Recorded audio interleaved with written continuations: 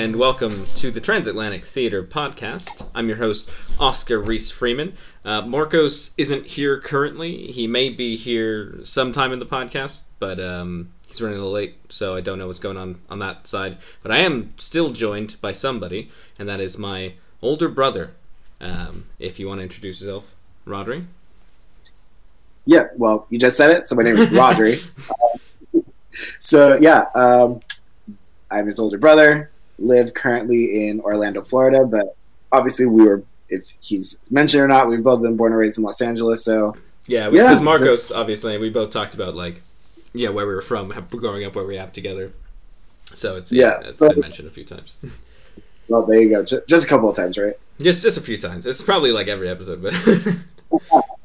Yeah. Just chilling and doing all that other stuff, and I'm definitely excited to talk about what we're going to be talking about today. Yeah.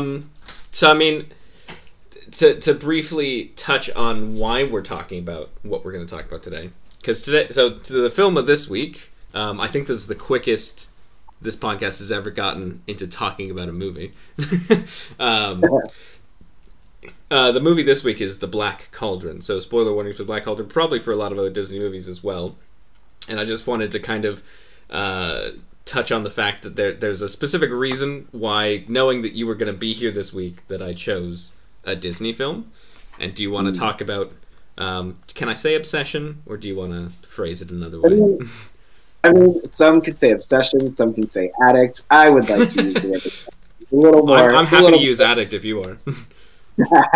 It's a little bit more pleasant to the ears and not as aggressive sounding. But yes, I'm definitely a huge Disney fan. I have been for a very, very, very long time, which is very odd that my younger brother is not, but you know what? It's fine. I like Disneyland, but Disney as like a company and what they produce. No. As a company, I definitely have my words and all of that stuff as well. But something that I've just... for me, because when we were growing up, obviously we only went to Disneyland once a year, so it made a lot of, you have to get your Disney fill somewhere else. And so for me, the movies were definitely my way of finding my way to get that escapism through the movies. And again, as I've gotten older, I definitely have been like, ooh, these movies either just not good or they cause too many problems. I mean, I've definitely analyzed and talked through these movies with multiple people. Yeah. But I think on the problem front with Disney, my problem with Disney is that they pretend it's not there. Like, other companies are like, yeah, this movie was made a long time ago. Sorry, it's going to be kind of fucked up. But, like, Disney's like, no, we were never fucked. We were perfect the whole time. They've changed their tune now. There's definitely, on Disney Plus, if you choose specific movies, they'll say, like, hey, warning, this has this in it. Yeah. And you should be aware that this is going to be something that is portrayed in the movie. Racially, they have not done that, but in terms of people smoking and drinking or getting drunk or things like that, they definitely. Which I don't even see why that's I'm surprised, because I'd say in today's world that's less taboo than it would have. Yeah, been I think it's more of I think it's more of the tobacco-ness of it all. Yeah, tobacco maybe, yeah. So there's a lot of people smoking cigars in early Disney movies. Yeah. And then, of course, there's... We see a child. Yeah. What movie has cigarettes? I can't remember. Probably. Is it Pinocchio that has cigarettes, or are they cigars only? They're cigars, but they also have it in Dumbo as well. Okay. I'll be honest, I don't really remember much of Dumbo. I watched it, when we were kids, but the movie bored the pants off me when I was a kid, and as an adult, it still does that. So yeah, even worse as because of all those live action films that they made. I'm going to give you a small tidbit on Dumbo because that is not the movie we're talking about. I'm not going to delve into it. Basically, Dumbo is the shortest Disney film that was ever produced. It's just under an hour. Really? Or an hour? Yes. It feels so long. Well, and then when they made the live action movie, the one with Tim Burton that he made, they basically spent the first half of the movie recreating the movie, and then Tim Burton said, let me do what it could be a sequel. And then the second hour and a half is him trying to make a sequel. Really? Yes, trust me, I sat through that movie and I said, this is bullshit. And I was ready to watch. I mean, I'm not a fan of Tim Burton really in general, so I didn't watch it for that reason as well. They couldn't even, they had Danny DeVito, and I was still like, no, that doesn't sound good. Yeah. But fun fact, I don't know if you even knew this. Okay. The first half, or at least the first, like when the new year started, up until probably about quarantine, I had watched every single Disney canon movie in order. Wow. That sounds a lot. Yeah, I ended up watching, I think there's 55 in the canon. 55, 56. What do you mean by in the canon? What is non-canonical? So basically, you don't count the sequels unless it's like, I think the only sequels so you didn't watch Cinderella 4? First of all, there's only 3. And second of all, the ones that are part of the official quote-unquote canon is Frozen 2 and Wreck-It Ralph, or Ralph Breaks the Internet. Those are the only sequels that matter in the canon. Pixar doesn't count. The other sequels like Mulan 2, Cinderella 2, like all that stuff doesn't count. And then the live actions don't count. Yeah. The live actions don't. I don't get the whole live action thing. I really don't. Oh, I don't mean I'm... No, but I'm just... I mean, like, kind of, if we want to broach onto the topic of the live action ones in general, just like, I just don't get why they're doing it. Like, I don't... Well, no, I get why they're doing it. It's making money. What I don't understand is why it's making money. Because people... I mean, we've talked about this just on our own, is that basically we're in the day and age where nostalgia sells. Yeah. That's why we have all these old TV shows coming back. Mm-hmm. Because people care about the nostalgia. Did you hear Sex and the City is coming back? Yeah, I fucking heard that. Jesus Christ. So how old are they at this point? Like, it's... Who wants to watch a show about, like, 60-year-old women in New York City? Not, like... Actually, the Golden Girls. Okay, but Golden Girls is funny because the aspect of, like, it's just them, like... No, there's the whole... They're not, like, vapid, horrible, terrible people. Well, but, like... I don't know. Yeah, that was what The Well was for.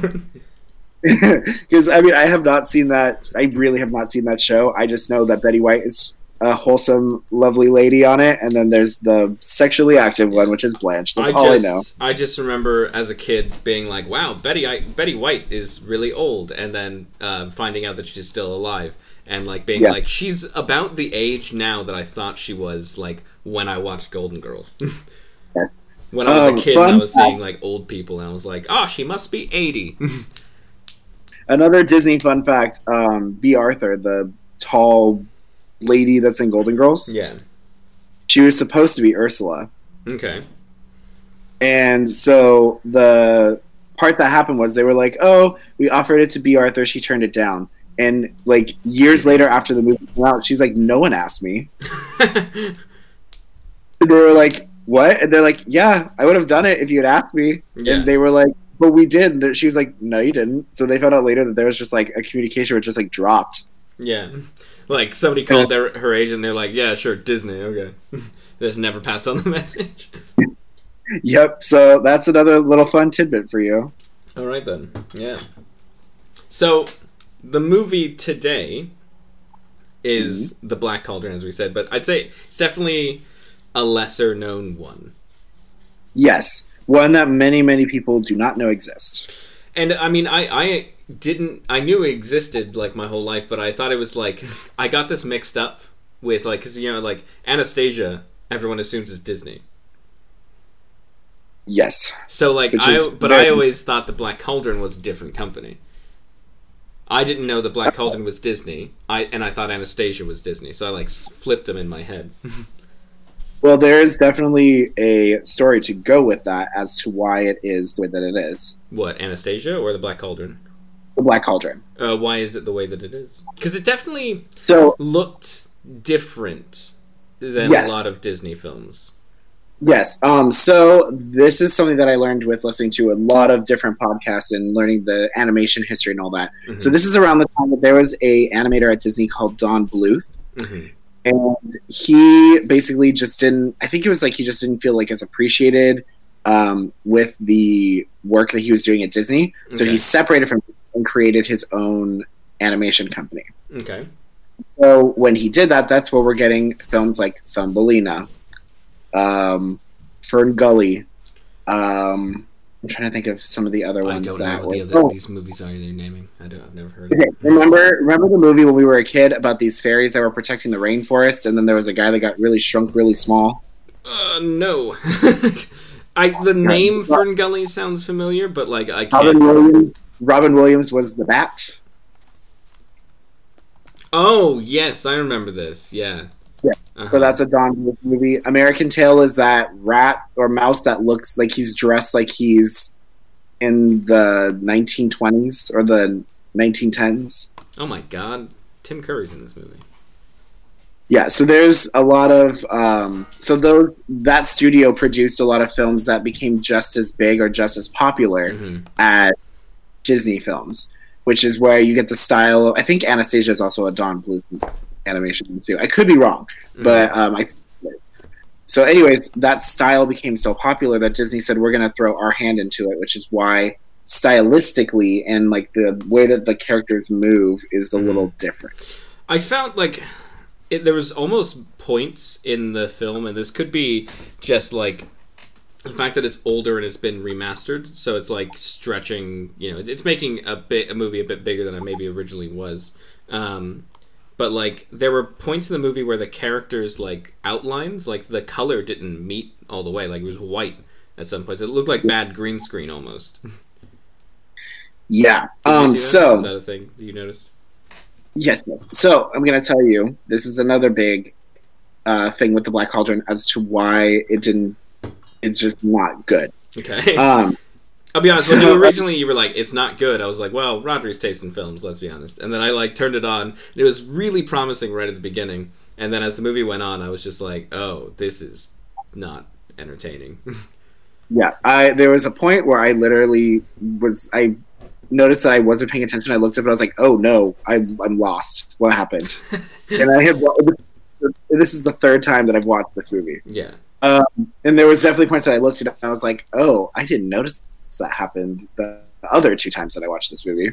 So basically, in this era of Disney movies, because this movie came out in I want to say the late 80s. This movie came out in 1985, so mid 80s. There we go. So this is when Disney just had a shift in their company, and that's when they brought on Michael Eisner. Michael Eisner was the CEO and all that stuff, and the big thing for him was he was a huge like Hollywood person.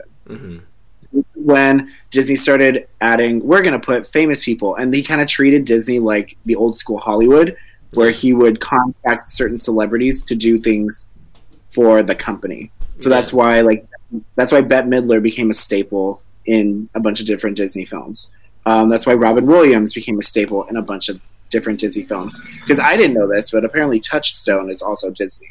Yeah. Also, I thought Eisner and Williams like fucking hated each other. They probably did. I don't know. Because I thought that's what happened with like essentially Aladdin happened, and then Eisner like screwed him over, and they hated each other after that. That's my understanding. I could be wrong. Well, basically they said that I think Robin Williams made a deal saying that Genie couldn't be anybody but him, and then they made the sequel and put someone else as Genie. Yeah, probably because it costs less money. So anyways, this is when Eisner took over, and he brought someone on named Jeffrey Katzenberg. Yeah. I don't remember Katzenberg's. He basically was part of the like regular Hollywood film stuff, and so they presented him the Black Cauldron, and he said, "This is blah blah blah." Like he kept saying, "Edit the film," and they're like, "We can't," because he kept giving them notes of like, cut this, add this, put this here, like blah blah blah. As if it's like you can do reshoots. Yeah, basically, he kept basically trying to be like, do reshoots. Yeah. Like you can't do that with animation. And he was like, yes, you can, just do it. Yeah, well, and so they kept going back. The first time around, they shaved off maybe like I think he said it was like too long. And so he's like, make it short. Well, and it's they hard to cut believe off this like movie maybe like, was longer because it's already it's an hour and 20 minutes, but it feels really long.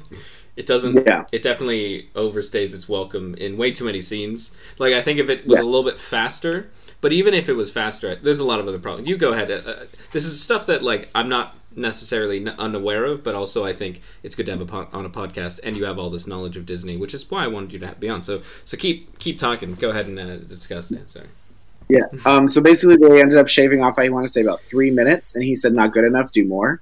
And so they just kept going and going and going, and then it got to a point where they like he just took it and he edited it himself, which is the product. Which is the product that we got.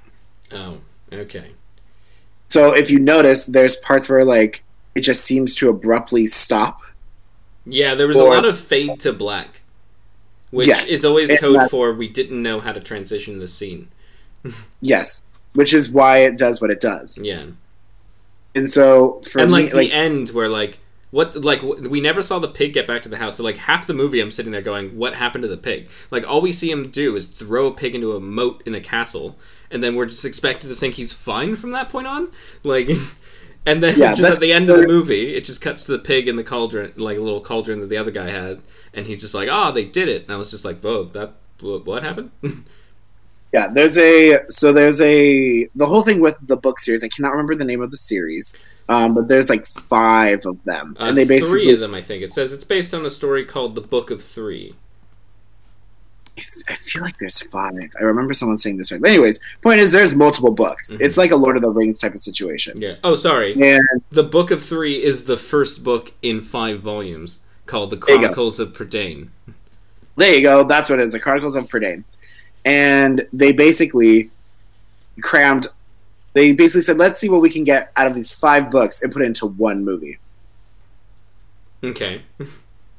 So it's like, imagine if you did Lord of the Rings. That makes a lot of sense. Let's put Lord of the Rings in 1 movie. Yeah, that makes a lot of sense. Because my biggest problem with the movie was that it just kept introducing new things. Like, you know, your movie should be like, you introduce a few stuff at the beginning, and that's the base of your film, and then, you know, you have your character interact with that world, and it's interesting, it's fun, you're having a good time, and then, like, maybe at, like, the midpoint when, like, the character's kind of, like, struggling to go forward, like you introduce one other thing and it's like a little other thing that pushes them forward. But this movie, like every scene was just a new thing. Like it was just like, what now we're gonna introduce this, now we're gonna introduce this, now we're gonna introduce this. And like it got to a point where I was just bored because I was just getting an overload of things. Yeah. So yeah, it's definitely like not my favorite. I watch it and I'm like, these characters are very annoying. Like none of them are exciting. The only one that is kind of cool, but even then, he's just stereotypical bad guy, which is something that I have a problem with in Disney villains in general. Is he's just, I'm scary looking and I'm evil. Yeah, and I was watching this with my like roommate, and he was like, the entire time he was like, "What's your goal here? Like, your goal is what, to kill the world, and then what? Like, what then? Like, there's no more world. Like, what? I don't understand what your plan is." Yeah, but at the same time, it's hard for me to judge a movie for that, because I feel like, as you said, with Disney movies, that's just what I feel like, you know, villains just were for like a long time. And in a weird way, I always kind of, I have this kind of a theory. I've never really, you know, researched it, done more opinions on, but I think that the reason why from like the 50s onward up until about now, like up until like the mid 2000s, every villain, their goal was end the world. And I think that's like almost like a projection of Cold War fear, because the worst thing that could happen in the Cold War is that nuclear winter would ruin the world. So like that would be the ultimate like villain goal. Like the worst thing the worst evil that could happen to the world in that time is nukes go off and destroy the world. So like I think it's almost just a projection of that like kind of mindset of the worst thing that could happen is everything's gone. Yeah. I will say I think that Disney did shift when the Renaissance happened. Mm-hmm. So, for example, like if we start with 89, which is where they say the Renaissance started with The Little Mermaid, Mm-hmm. Ursula isn't like, I'm going to end the world. It's, hey, y'all kicked me out of the palace. I want the fucking palace back. Yeah. I'm going to manipulate to get my way in there. Jafar was, I've always wanted to be Sultan. I'm always second rate. I want to be that. The only Disney villain that actually, no, there's 2 Disney villains at this point that I actually legitimately think are scary, and it's because they are real life people. Okay. I wonder, do you think you can guess which one they are? Your favorite Disney villains of the Renaissance or of all time? Out of all no, it's not my favorite. I'm saying so that all they're 55 just, canonical. I'm just saying that there are 2 Disney villains in all of their movies that are the scariest because they're, they could be in real life. Okay, so one of I would say Jafar. Nope. No, Jafar. Okay. Give me a second. I'm gonna try and guess. I get 2 more guesses at least. Disney villains who are just really real. I feel like you just like Maleficent. Nope. No. Maleficent is not a real person. Well, but all she wants is she's just been like snubbed by the gentry, as she said. She wasn't involved. She wasn't invited to a party. That's really petty. Yeah. Well, listen. Come on. We grew up in LA.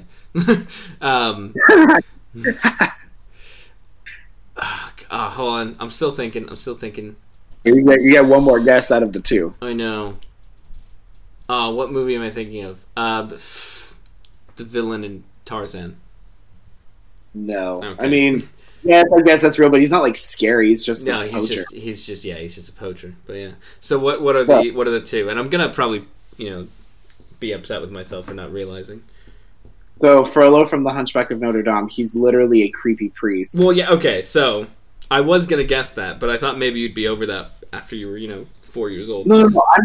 Okay, it's not me saying I'm scary. It's like me scared of them. It's scary that those like Frollo exists in the real world. Yeah, no, he totally does. Yeah, he's almost the epitome of like what people who like have those kind of like dogmatic boundaries are. People who say like women can't do this, and the reason they do that are because they just want to be able to control people that they want. Because they can't get it on their own. So if they use power to manipulate and control people, they can get what they want through the ways that they're even telling people not to do. They just want to be the only one who can do it. Like no, that's 100% a real thing. And then the second one is Mother Gothel from Tangled, who basically kidnaps a child and manipulates her into believing that it's her child. Yeah. And gaslights her. Yeah. Can I ask a question? Just because this is bringing up that, and I just wanted to double check with you. I was talking yesterday as we were watching this film with the people I was watching the movie with. What's your earliest memory in a movie? Like, what's the first movie you can remember seeing in a movie theater? Hunchback of Notre Dame. Hunchback of Notre Dame. Yeah, that's what I said. I said that I was like, well, funny story. My brother's is Hunchback of Notre Dame. My dad had to carry him out because Frollo was so terrifying to him because he was fucking crying everywhere. Yep. I mean, the entire opening sequence, like I watched it again, and I was like, yeah, this is definitely frightening for a kid. It's pretty scary. Like not scary, but it's frightening for a child. That was another complaint that I had for The Black Cauldron. Is as I was watching it, I was like, who's this movie for? Because it's kind of not really, it's not kid-like enough to be for kids, but it's not nearly adult enough to be for adults. So it's kind of for nobody. So actually, it was basically Disney's version of Lord of the Rings, clearly, but it was because, if you remember... Was this around the time that there was that animated Lord of the Rings movie? Yep. Okay. Yep. So they were like, wow, everyone loves this. We need to make our own version. We can't use Lord of the Rings. So let's find some obscure thing that we can manipulate enough that it is original, but it's not. If you want to talk about a movie that's trying to cram too much Lord of the Rings, those animated movies they're 2 movies instead of 3, and they skip over a lot of stuff, and it's kind of cramming a lot of stuff in. I liked them.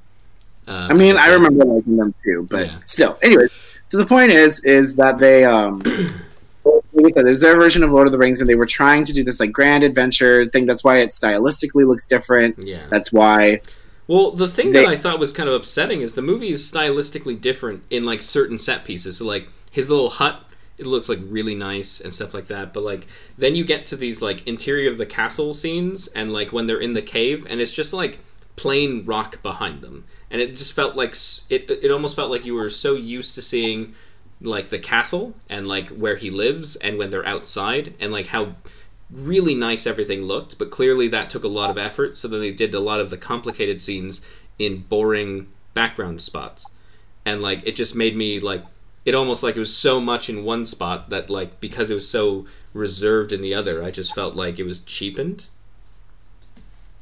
Yeah, sorry, that was just me. You keep going. I'm like interrupting you a few times. I'm sorry about that, but no, you're fine. But yeah, no, that's.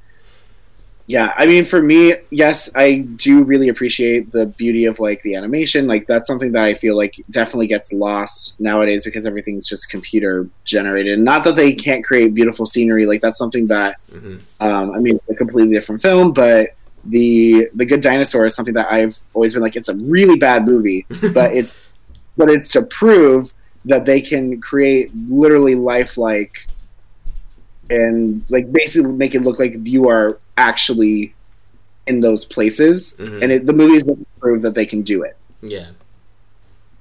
However, but yeah, The Boy and the Bee, or whatever the hell that the first like Pixar animated thing is, though it looks, though it was proving what they could do, it's still got a decently funny story for a 3-minute cartoon. So sometimes you gotta put a story in it too.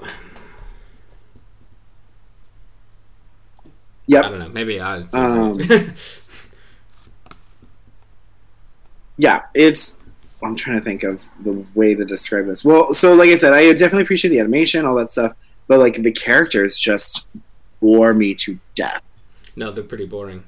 Taran's boring. Like, yes, I don't remember for some reason the whole sequence with him getting the sword. I didn't see the other two times I watched it. I must have just left out to the point that I was just like, okay, whatever. Because I remember what happens after that. Well, my big problem with the sword is what's the point of it? Like, yeah, he gets the sword and then he just gives it up to get something else. Yeah. And I was like, so what was the point of the sword? Like, honestly, when they put so much importance behind the sword, clearly, like you said, because it's probably a big part of one of the 5 stories, and so they're like throwing it in there to make it like seem really big and magical. But then he gives it up, and I'm like, okay. But so then I just don't feel the point outside of like the idea that he wants to be a big warrior and he gives that up to do the mission, except I feel like he could have just used the sword to fight the Horned Knight and probably would have been fine, considering how powerful that sword seemed to be. Yeah, well, my problem with that scene is I'm like, dude, you're just giggling the entire time. And then he's like, I'm a brave boy. And I'm like, dude, you are not. Like, you swung a sword around that. I mean, Eilonwy you have a lightsaber. It's a lightsaber. He found a lightsaber. Yeah. Yeah, Eilonwy was correct. She's like, no, the sword got us out of there. He's like, no, I'm a brave person. And she's like, no, dude, it was because the sword. Can we discuss that of what you just said? Holy shit, was I offended by the pronunciation in this movie. Like, I know Eilonwy? It'd be Eilonwy. Well, they have to make it easy enough. It'd be Eilonwy and it'd be Floyðir. Yes, I agree. But again, they got to make it good for American audiences. I guess it'd be Floyðir. Yeah. So, also, Gurgi could fuck off. Yeah, Gurgi. Weird. We looked it up, and that's apparently it. Which is it's kind of funny based on what you said. So this movie was a reaction to the Lord of the Rings animated film.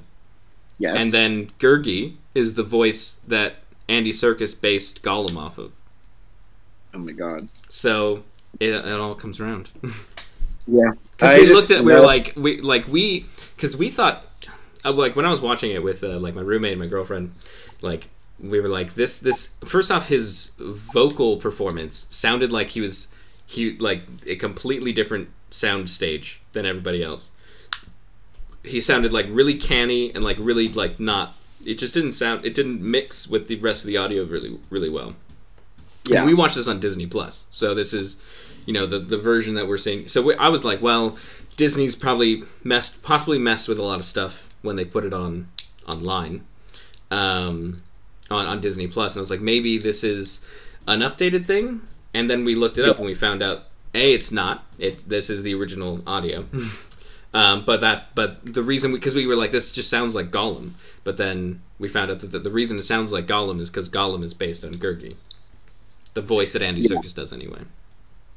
Yeah. So the big thing for me is just I don't care enough about these characters for me to care about this journey that they've gone on. Especially Hlauthier. He's like the most.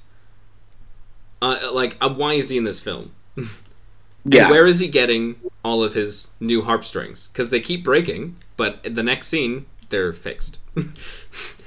Yeah. The only one that I actually, and I remember a very, very long time ago, someone told me that their favorite character in all of the Disney movies was Princess Eilonwy. Yeah, so I don't really get why she's in the. I don't get why anybody's in the film. Like, it should be Taran and his pig, and like that's about it. Like maybe like, and then Gurgi. Really, it should be Taran and Gurgi. Like if it was just the two of them, like throughout the film, the end part of the movie where like he gives up being a warrior for Gurgi's life, like I'd buy it and I'd probably care more.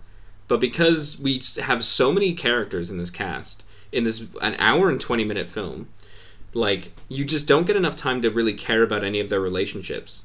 So by the time that he's like, I want Gurgi to come back, or Gurgi's like, I've never had a friend, thank you, and then jumps into the cauldron, like you don't care because you've not had time to really build their relationships. If the movie was just Taran and Gurgi, I'd probably buy it way more.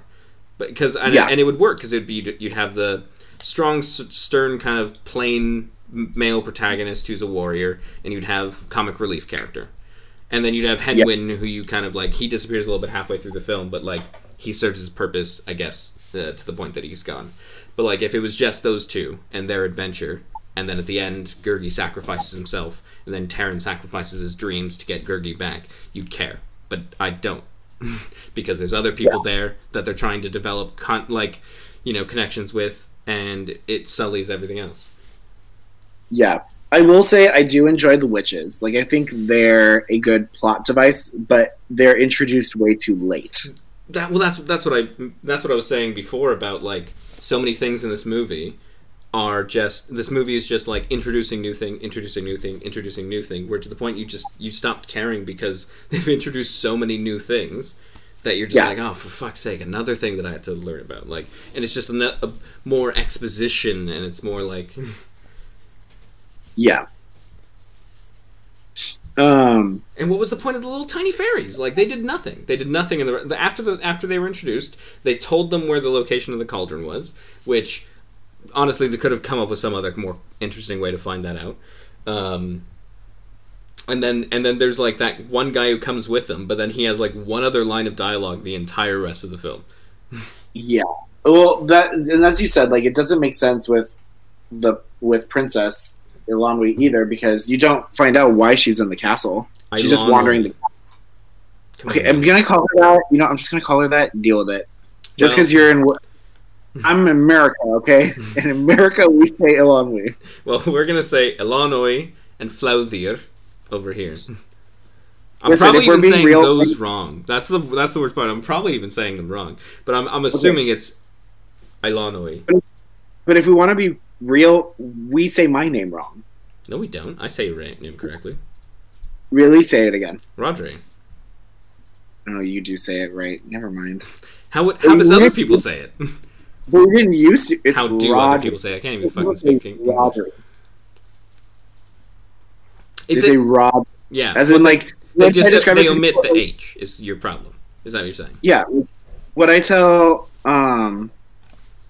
is what I normally tell people is, the best way to say my name is the girl's name Audrey and put an R in front of it. Yeah. Well, that's probably why that's what you're telling them. But like, yeah, it's. Well, if I say Audrey, they're going to be like, what? Yeah, but it's kind of like the only reason we can say it properly is because our Father, who are not yet in heaven, he obviously Welsh, very Welsh, says it properly. It's like over here, I constantly get I'll be halfway through a sentence, and somebody will stop me because I've said Llanelli properly, and they're like, "Wow, you said that correctly." Like, there's people in Wales who can't say that correctly, and there literally aren't. Literally are people who are in Wales who cannot say that correctly. I've met people in Cardiff who call it Llanelli because they're not even trying. Or Llanelli, which is my favorite. But like, yeah, like they'll stop me and they'll be like, "Wow, you said that correctly. Like, most people in Wales can't say that correctly." I'm like, "Yeah, but that's like the town my dad's from. You think like I'm not gonna like kids are sponges. They absorb how to say things very easily. Yeah. So like it's one thing that's like almost like, even though Dad didn't teach us Welsh, as I'm learning Welsh, there's a lot of sounds in Welsh that like in everything I'm learning, they're like, this is going to be very hard for you because you've never made this sound before. And I'm like, it's actually not hard for me because I've heard it my whole life as a kid. So like I know the sound already. Like the sound like yeah, sorry, go ahead. It's like we know the sounds, it's just we don't know what the sound means. Yeah, well, I've learned what the sound of your name is. It's just it's like T makes T and TH makes Th. So R makes H, but RH makes Th.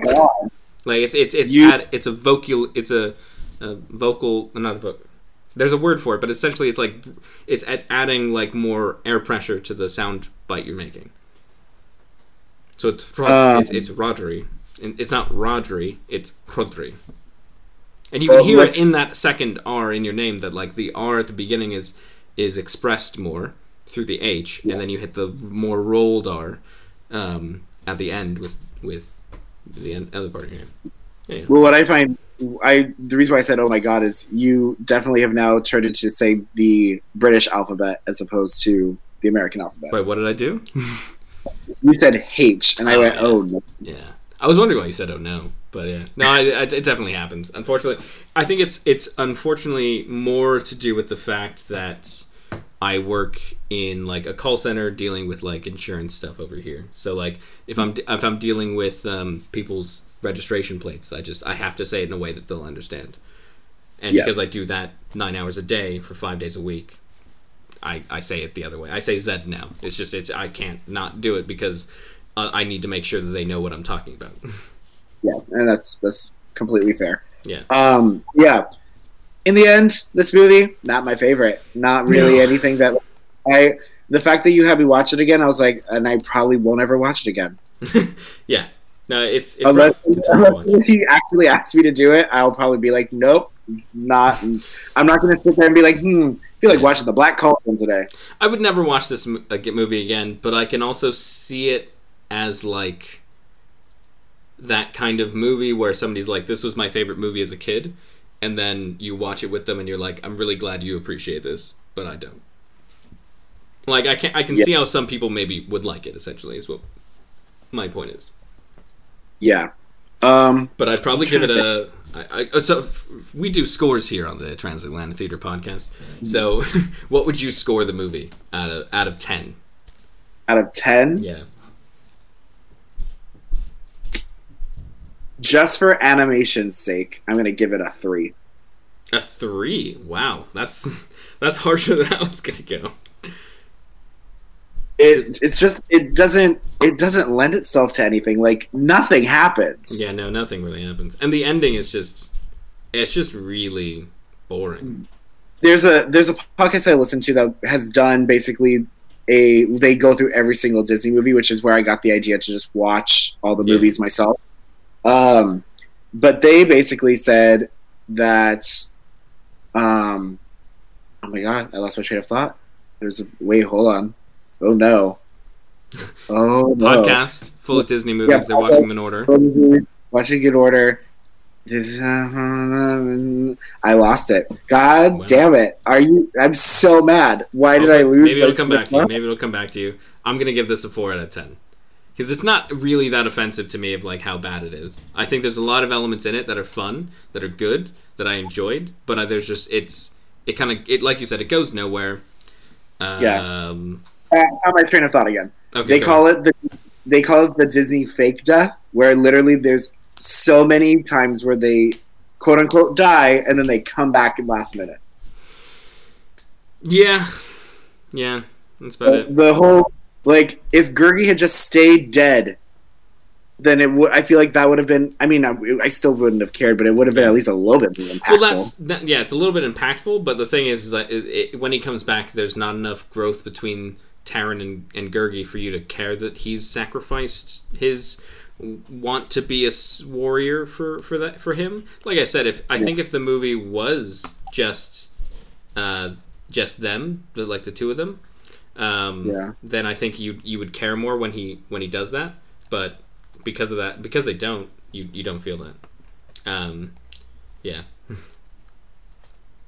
Yeah. So yeah, I know that it was harsh, but like I just really don't like this movie, and that's with me. Like, there are plenty of other Disney movies that I know people are like, "This is crap," and I think that it's great. Yeah. Like my hot take, and it's a Disney Toons movie.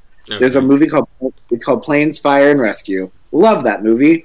People think it's literal crap because it's like Cars but with planes, and I'm like, you know what? It's about firefighters. I really like it. I thought you were gonna say, because I've seen you put this on your Instagram a few times, and I just don't get it. What's your deal with Pete's Dragon? Right? Oh my god, no. Mm-mm. You don't like Pete? No. Well, I haven't seen the original. Or the original. I mean, the original. I have never seen the original. I thought I've seen you post about seeing the original one.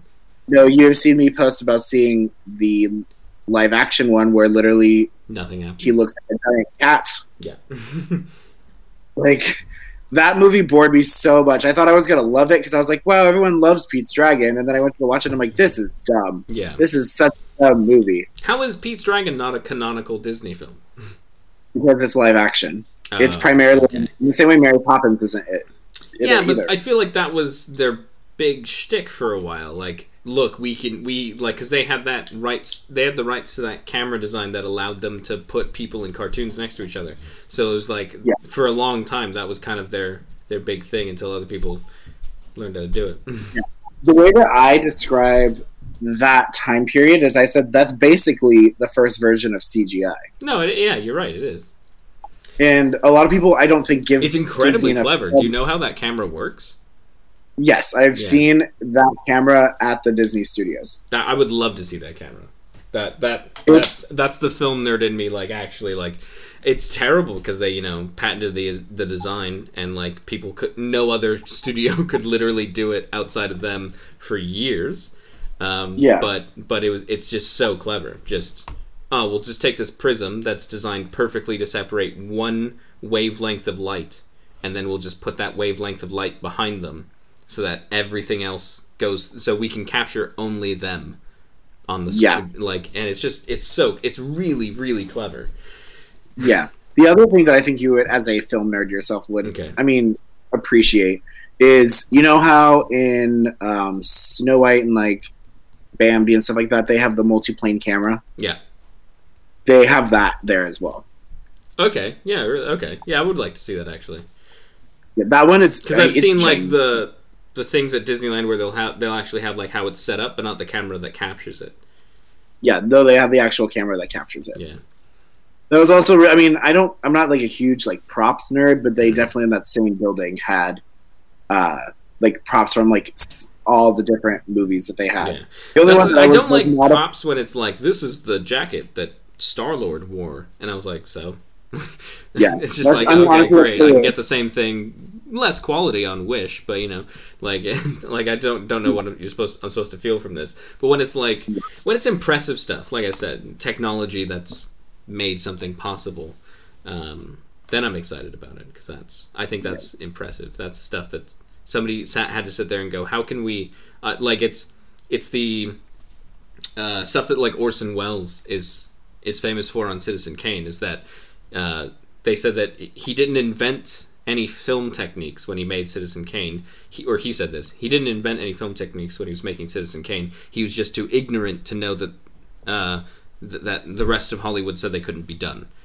So he told his cameraman, do this, and his cameraman, loving how maverick he was like, let's figure out how to do it, even though everyone else in Hollywood would be like, oh no, you can't do that, because this reason and this, like, the technology doesn't exist, or this can't be done, or the film cameras are too big. Like, all that stuff that would stop people from progressing. Wells was just some theater actor who didn't even want to make a movie, just was thrown a lot of money and was like, do this, I want this angle. And he hired a cameraman who didn't say no. Yeah, there you go. Yeah, it's really impressive. Like, that's something that I really do enjoy when I did get to go to the studios. I've been able to go twice now. Yeah. And that was something that was just really cool, is being able to see all that. Disney, like, I think my problem with Disney modern is that there's no real innovation in what they're doing. And I think the impressive history of them is the innovation. Yes. Yeah, I agree. And that's something that people are... I mean, they're also in a weird transitional period right now, not just because of COVID. Mm-hmm. They basically... what's his name? Iger. Mm-hmm. Since he left... Bob Iger? Yes, Bob Iger is no longer the CEO. Okay. He's still the chairman of the board, but he is no longer the CEO. Yeah. So the new person they put in was Bob Chapek, who was basically in charge of all the theme parks. Mm-hmm. And then got promoted to being the head of the entire company. He is the one that has now been in charge of laying off over 50,000 employees. Mm-hmm. Obviously because of COVID, but at the same time, they're just like, he's just been very problematic. A lot of people don't like him. Okay. And that transition just hasn't gone well. Do you see Feige being CEO at one point? Like, if it happens within the next 20 years. If it didn't happen in the next 20 years, I wouldn't see it. But do you think in the next 20 years there's a possibility of him being CEO? We'll see. I don't know if it would be Feige. Or Kennedy. Who? Kathleen Kennedy. Oh, no. As of right now, from what rumors are, they're kicking Kennedy out. Well, and they're going to put Lucas back in. They're going to put who? Lucas back in. That's fair. Like, no, let me put that straight. That's a terrible idea, but I'd love to see it happen. Yeah, so basically from what I've heard, this is just speculation, just rumors, mm-hmm. is that, as they said, Kathleen Kennedy basically destroyed Star Wars with the sequel trilogy. Mm-hmm. They said, they basically went to George Lucas and said, we want you back. Mm-hmm.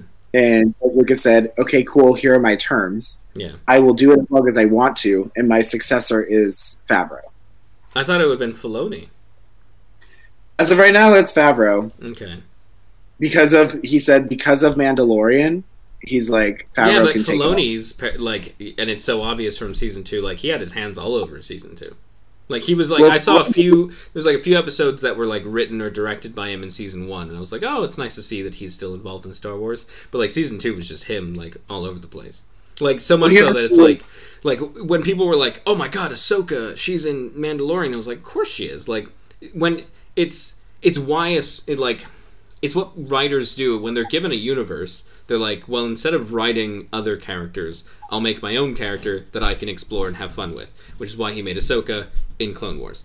And then he did a lot with Ahsoka in Clone Wars. And then it's like, okay, well, you're giving him another show that's in Star Wars to do. He's probably going to use Ahsoka again. But again, that raises my big question of where the fuck is Ahsoka in Episode 7? So, here's the other thing. Okay. They also have, have you really... I know this is now turning into a Star Wars conversation. I'm going to have this conversation at, like, later today as well. I have a scheduled conversation with my friends to discuss Star Wars. So, Ahsoka, in general, like, do you know her entire story, or do you, like, I've seen basis? Clone Wars. I've seen Rebels up to about where she was killed by Vader. And then I thought that was, like, I was kind of like, I didn't really care for Rebels. Like, I thought it was really bad. So I stopped watching after that point. And then I found out, because I watched that episode of The Mandalorian, and I was like, I thought she was dead. So then I looked it up and found out that she was brought back to life apparently in the fucking finale, which is stupid. Because that, like, I'm watching Rebels and I was like, why wouldn't Ahsoka, where was Ahsoka in episode 4? And then Rebels is like, we brought her back, and I was like, okay, so where is Ahsoka in episode 4? Like, why is Yoda going, there's another hope, it's Leia? And it's like, no, you should be like, Yoda be on the phone and be like, yo, Luke fucked up, Ahsoka, you still there? Like, what's going on? Well, no, want to go stop your old master? Well, that's why I'm mad what they said in Mandalorian is because she literally, like, her most famous quote is she says, "I'm no Jedi." Yeah. No, it was Not yeah. And like, what was it? Windu calling her civilian. Like, yeah. So she, yeah, it's really interesting. Yeah, I think it's really dumb.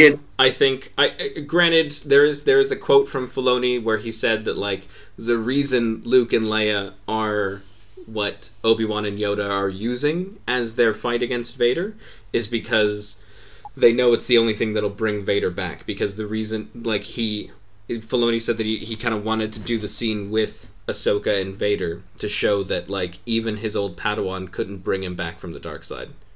Like, yeah, the only thing that could bring him back is his children. Yeah. Well, the thing that I thought was really, I think I said that in the last episode on the podcast as well. I'm gonna try and stop repeating myself when it comes to Star Wars. I showed this to someone the other day, where basically it was a comic strip of saying like Ahsoka met Luke at some point. Like, it's just like a fan fiction type of comic. Yeah. And she goes like, "Oh, you're Vader's son. You look just." Oh no, she said, "You look just like Anakin. Like, I wish you could have seen him." And he goes, "I did. He came back. Like, you were right. There was still good in him." And then she just like breaks down. Wow. Do you know what I also didn't understand? What didn't happen in The Mandalorian? How come Boba Fett wasn't like, "Hey, it's that fucker who dropped me in the Sarlacc pit"? I mean, I guess. I mean, he could have also been like, "Hey, it's been a while. I'm kind of over it." Yeah. Takes off his mask. He's like, "See all these scars? It's pretty fucked up, isn't it?" Yeah. It's definitely been interesting. I'm on a huge Star Wars like kick right now. I'm excited. I'm like excited and not excited for more Mandalorian because it makes. I think Boba Fett and fucking what's Satine's fucking sister, whatever fuck her name, the girl who's in this new series. Oh, Bo-Katan, that's her name. Yeah, okay, well, actually, no. Bo-Katan is in Rebels, and she's in Clone Wars. Yeah, I know she's in Clone Wars and Rebels. I was saying, like, she's in this one as well, and it makes sense that she's in this one because it's the show called The Mandalorian. Like, it's about Mandalorians. The Queen of the Mandalorian. Yeah. So, it makes sense that she's there. I'm excited to do that stuff. I think it'll be fine. I'll enjoy it. People like Mandalorians and all that shit. Yeah. Like, well, what I'm really excited about, and there was a whole I watched it on Clone Wars, that there's a whole thing that Obi-Wan had he had the same arc as Anakin did with Padme, but he chose the Jedi over the girl instead. Yeah, with Satine. Was that her name? Yeah. The one that was in charge of... Oh, yeah, with Bo-Katan's sister. Yeah, Bo-Katan's sister. That's why when I said, what's Bo-Katan's name, I was like, Satine's sister. I can't remember. Oh, I got you. I think of her as the Duchess. I don't think of her as her name. Okay, well. Yeah, no, Well, there's a deleted scene in Revenge of the Sith that really shouldn't have been deleted, where it's Obi-Wan being like, we all like Padme. We all, like when he's like, "Padme, what's going on? Where's Anakin?" Blah blah blah. Like talking to her about all this stuff. And then like at the end of the conversation, he just kind of goes like, "Padme, we're not stupid." Like, or he's like, "I'm not stupid. I know that Anakin's the father. I know that like he loves you. I've turned a blind eye because I care about him and I love him and I want him just to be happy. You have to help me here." Yeah. And like I was like, why isn't that in there? Like, it's just fucking. Yeah, there's a scene in Clone Wars where literally he does this whole thing where I think it's Captain Rex or Commander Rex, whatever Rex, position he's in at that point. Commander Cody and Captain Rex. Yeah, so he's standing in front and Anakin's doing like a talk with Padme on the hologram or whatever, and then he's trying to get Obi-Wan to not come in, and then Anakin goes to leave, and then Obi-Wan just goes, "I hope you told Padme hi for me," and he like stops for a second and he looks back and he's just like, "I don't know what you're talking about," and they kept walking. Yeah. So I'm like, Obi-Wan knows, it just makes so the point that I'm trying to make with this is I was trying to say that I made a tweet about it the other day too. I said, in this Obi-Wan show, I really hope they decide to show how he and Satine met. I hope they don't.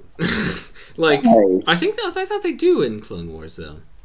No, they just say we have a history, but they never explain the history. But no, I think I don't know. Like, I don't know what to expect from the Kenobi show. The worst part about the Kenobi show is the kind of, like, Maul should be like a huge part of it, but we know how that ends already. We know that he finds him on Tatooine and he dies. So it's like, okay, well, that kind of emotional crux is over with. So outside of Kenobi just being another Mandalorian, like, fucking space western, like, where it's just him, like, fixing shit around Tatooine, like, I don't know what it could be about. Yeah, so that's why I'm really hoping. Well, because I mean, Hayden Christensen's supposed to come back as Darth Vader in it too, and apparently Liam Neeson said he wouldn't mind coming back as Qui-Gon. Yeah, so I have a feeling it's just going to be like, let's delve into like the younger years of Anakin or Kenobi, while also being like. But they couldn't. He's just too old now. Like, I don't want. Like, to be honest, like, I don't want another Luke Skywalker thing where he just looks gross. Like, he didn't look. I really don't think they would do that. The thing that I really. The thing that was worse about that is I've seen videos on YouTube of people fixing it. And I'm like, so you're telling me some dude who's not being paid to do this made it look more like Mark Hamill than the person who's probably paid, like, you know, well, granted, they're probably paying people in New Zealand fuck all to do it because that's how the industry is going these days. But, like, no, it seems really messed up. Well, did you hear who they said they, like, a big thing that people said is that they wish they had just hired another actor to be him. To be like young Luke. And the person that they said I would not be mad about at all. Who's that? Sebastian Stan. No. Really? But he looks just... No, here's what I think they should have done. I think we all would have, if we saw...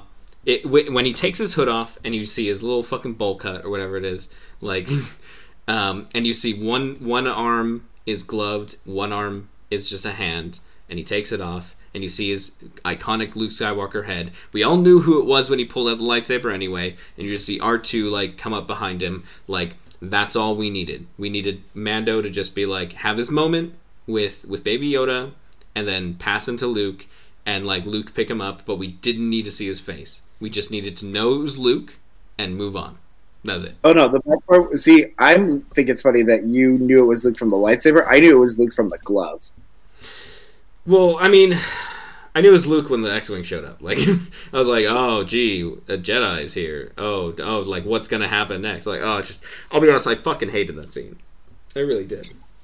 Well, what I find really funny is all the people now just being like, Luke Skywalker in, what did they show him? Oh, where he's like on A New Hope and he's like awkwardly handling a lightsaber, and they're like, 2020 Luke Skywalker, and he's like basically being how Vader was in Rogue One. Yeah, that's the worst part of it, is like there's even scenes of them matching it up, and it's literally like almost shot for shot, or not shot for shot, but like it's the same pace and like movement of. There's even a scene where at the same point that, like, if you line them up, at the same point that Luke like chokes and crushes a robot is the same point that Vader chokes and crushes a rebel, and it's just it's like, oh, it just fucking defeats the purpose of what a Jedi is. It's just and I get a lot of people who are like upset that people are making this comparison, but it's really just, the whole thing is just shitting on. I think it's shitting on The Last Jedi. And like The Last Jedi understood what a Jedi was. As much as people fucking disagree with that, I really think that The Last Jedi understood what Luke Skywalker was as a character, what the Jedi was, and all, and that kind of mentality. And like, but people don't want to see that. They want to see Luke Skywalker literally show up on an X-Wing and fuck everything up with a lightsaber. Like, that's what they want to see, because that's their idea of a fucking hero. No, like, it's just, Luke Skywalker's a flawed fucking guy. Like, he's not good. Like, yeah. I was saying to Adam, we have accidentally name dropped him a few times in this podcast, so I don't have to cover that up. But you know who I mean when I say Adam. I was talking to Adam, and I was saying that he would hate that end of Mandalorian because he really likes The Last Jedi as much like the way that I do, for the reasons that I do.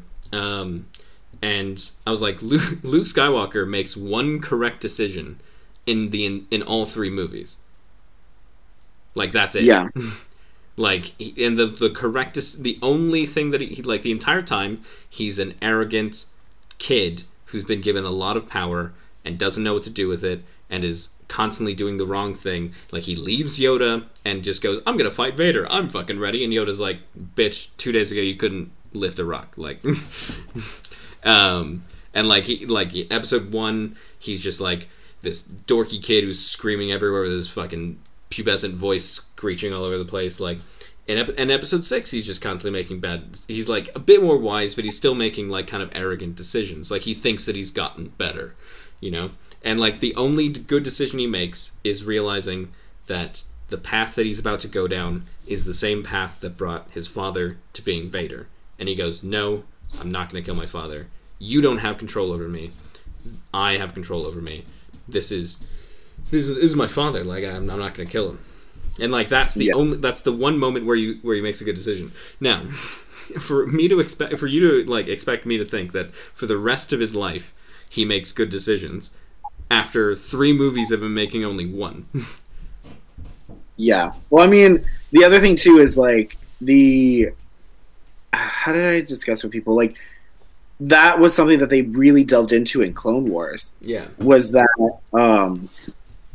that basically like the Jedi are just like the thing that the citizens hated is that the Jedi were supposed to be peacekeepers and they suddenly turned into warriors and soldiers. Yeah. And in the end, that's what they're supposed to be. They're just supposed to be basically monks. Like, they're not supposed to be anything more than that. Like, their ability to use a lightsaber is supposed to only be used in, like, the last-minute situations. And the only reason why I think that the original trilogy allows us to use lightsabers as much as they do is because that thought process is gone. Yeah, it's also because the only thing that's really left in the original trilogy is the Sith, where that is their first line of defense. Yes. So that's where they just use lightsabers all the time. Yeah. Whereas if you look at least if you look at episode 1, I think episode 1 does a really good job of showing we don't use lightsabers unless it's absolutely necessary. Yeah. I mean, look, the final fight, it's Lucas and it's the prequel trilogy, so it's really hard to give credit for a lot of things. But the fact that episode 1, like, they only Obi-Wan and Qui-Gon only turn on their lightsabers after Maul is turned on his. Yes, like, that's what the Jedi are. They'll react to violence with violence, but if they can mitigate a situation with something else, they won't. Although, that being said, now that I think about it, in the same movie, literally smoke goes through the ventilation shafts and they fucking turn on their lightsabers. So, well, what happens? No. Well, I think it is, and it wasn't because of the smoke. It was they sensed the ship blowing up, and then they jumped up with their lightsabers, and then they turned it off when the smoke came in. But also, I think what you're saying of like the whole point of the Clone Wars is showing that the downfall of the Jedi, of them turning away. Essentially, the reason that they fail in Episode 3 is that they've turned their back so much from the Force. Instead of being intuitive in the Force, feeling, this all-powerful thing that permeates the universe, and just turning into mindless attack machines. Like, they're using their power to do something that isn't what the Jedi is set to do, which is just to feel the Force, which is why I like The Last Jedi, because The Last Jedi is one of the first, like, The Last Jedi and Empire Strikes Back are the only 2 movies that I go, I like the Force. The Force feels fun to me. Like, because it feels like it's not like this device that's used to get people out of situations. It's just this thing that's explained to you as it's this power that's everywhere around you. And if you're strong enough, if your mind is strong enough, you can tap into it. But if you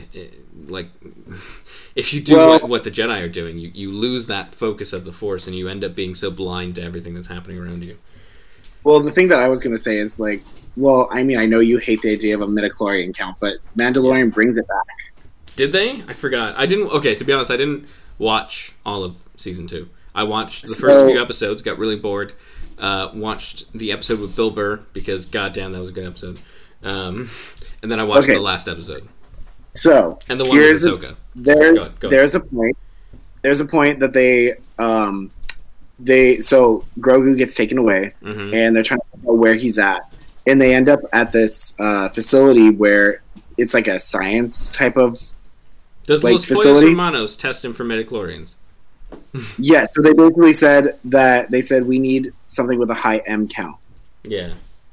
And because Grogu has such a high M count, they need it. My theory, and this is where my thing comes in, because I feel like that's how they're going to try to tie it into the sequel trilogy, is that they needed a entity with a strong midichlorian count so they could clone Palpatine. Because if you look maybe at because if you look at the other things, whatever, they look like monstrous. Yeah. And so my idea is that Snoke is just a failed clone of Palpatine. Yeah. No, that's what I thought. That's what is kind of canon, that he's a failed clone. As far as I know, no one's talked about that. But to be fair, don't get me started on episode 9. I'll scream for days. So. I know you and I have had a small discussion about episode 9, which you're gonna hate. I mean, if I just want to feel like Star Wars, I will put on Rise of Skywalker and just let it go. What? If I really want to, no. If I'm saying because the way I just oh my god, I'm getting flustered now. The way that I think of episode 9 is it's like the high action, let's do the greatest hits in one go. It's like a what's the word? Or in shows they always do it's like a clip show basically of Star Wars. That's how I feel about episode 9. So if I really want to delve into a Star Wars movie and pay attention and get philosophical about it, I'll put on any other movie. But if I just want to be I just want a fun Star Wars movie, I'll put that. If I want a fun Star Wars movie, I'd put on episode 6. I know you do. If I was going to put on one that I didn't want to pay much attention to, I'd put on episode 6.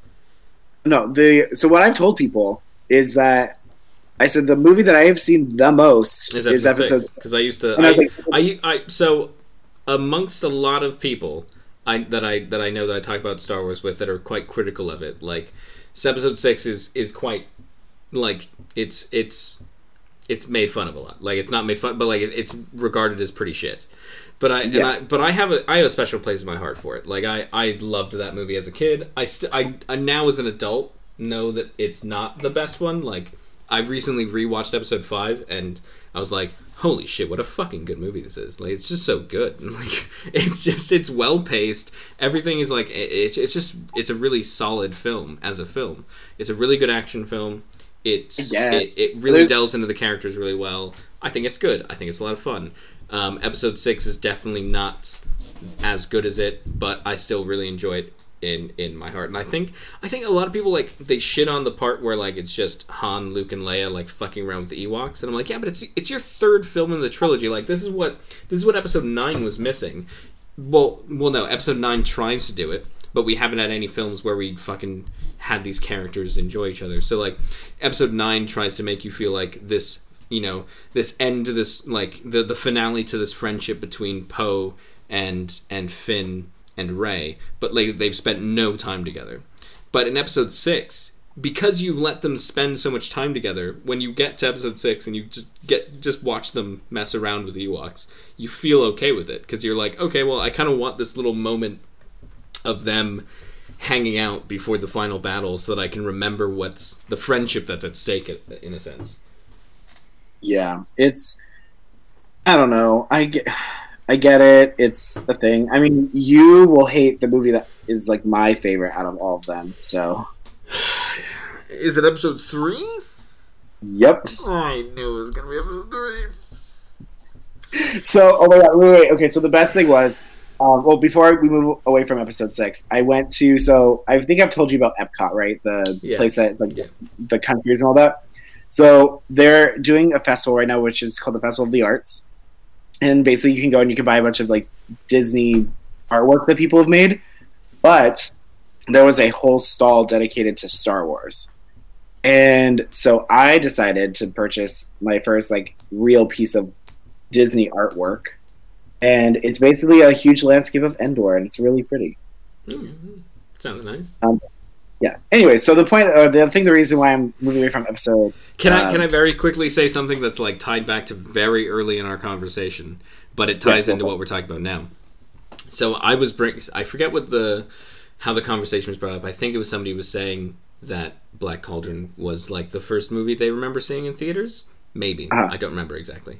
No, we were talking about just first movies in general. And and I mentioned that yours was Hunchback of Notre Dame, and I was saying my first memory, like the first memory I can think of that I can remember seeing in the theaters is Phantom Menace. Yep. I love that. Except the only memory that I really have of that movie in the theater was when, and you'll remember this too, because we used to make fun of him for it all the time, when Darth Maul fucking showed up, double lightsaber, and you and I we flipped our lids. We were so excited, and we turned to Dad, and Dad was passed out. Yup. Yup. Oh, Christ. This big climactic battle, we oh my god. Yeah, the Duel of the Fates gets started and Dad is knocked out. Yeah. In his defense, it's flipped now. Every time I go to Mom and Dad's house, if I watch a movie with them, Mom's passed out and Dad's like enjoying it with me. So yeah. So do you remember how they made those books where they basically created Shakespearean versions? Yes, I used to own all of them. All of them? All of them. So they have made more. So they literally have like The Last Jedi, The Force Awakens. Yeah, I only had the 6. I only had I only had 3. I only had remember you had A New Hope. Yeah, I had New Hope, Empire, and Jedi, whatever they were called. I know like the Empire Striketh or something like that. Striketh Return or whatever. Yeah, so there was one that I saw that the person I was with they got Phantom Menace, and then I didn't get it. I wanted to buy Revenge of the Sith, and it cracked me up because I was like, I wonder. And I went to the scene basically where, Obi-Wan does his like little monologue of Anakin by the lava. Yeah, and I just now spew out to people. I'm like, you are thy brother, Anakin.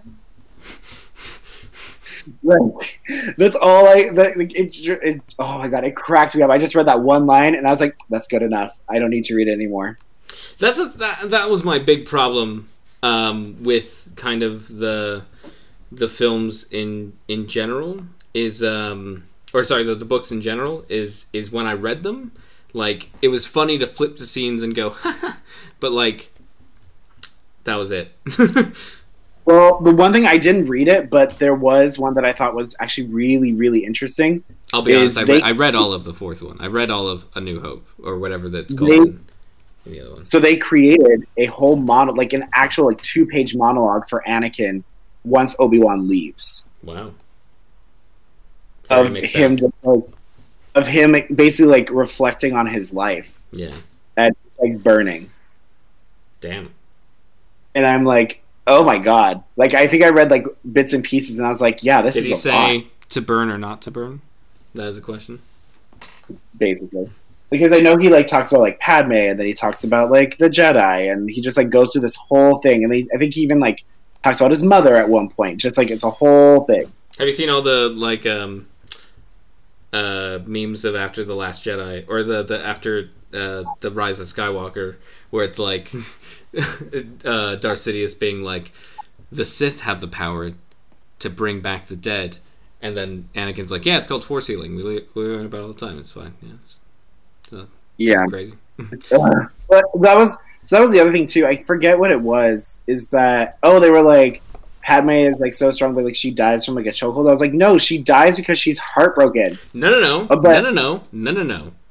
She dies. I've explained this to so many people, and the second I explain this to people, they go, oh shit, that makes more sense. Sidious uses her life force to bring Anakin back.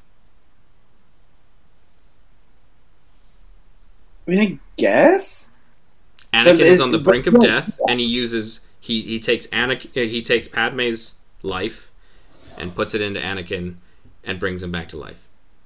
It's the cost of him being brought back. Well, I mean, it makes that makes sense if you use the idea of like the force healing that they talk about. But wouldn't she need to be? I mean, I guess Sidious is like no, because I think the idea is that the dark side, so the light side of the force, you would do what Kylo did, where he gave himself to bring someone back. But the dark side is obviously a lot more selfish, so you'd use an innocent to bring someone back. I guess like that does make sense. That's something you would have to like really you have to be a huge ass Star Wars nerd for that to. Hi, you're speaking to one. Yeah, well, I mean, clearly, you and I have been Star Wars nerds forever. Yeah, like the thing that's crazy to me is that so Star Wars Episode 1 came out, and that's my first memory is watching a film like in the theater back when Bed Bath and Beyond was a theater. Yes. People in Monrovia, old school people in Monrovia know what we're talking about. But like that was when I was 4 years old. Yeah, I remember. But yet I have so much I have such a strong memory of watching the original trilogy long before I watched Episode 1.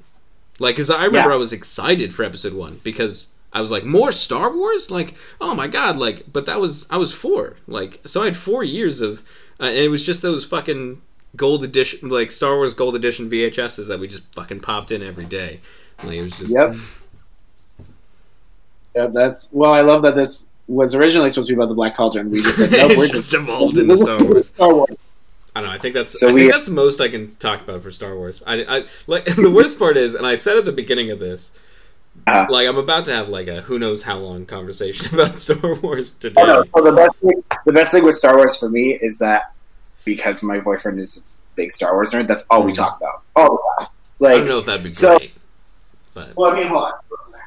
It's gotten to the point that literally, so because I love Star Wars Land so much at Disneyland and all that, they have a book that's literally like... Yeah, I've seen you put up that you like that book, yeah.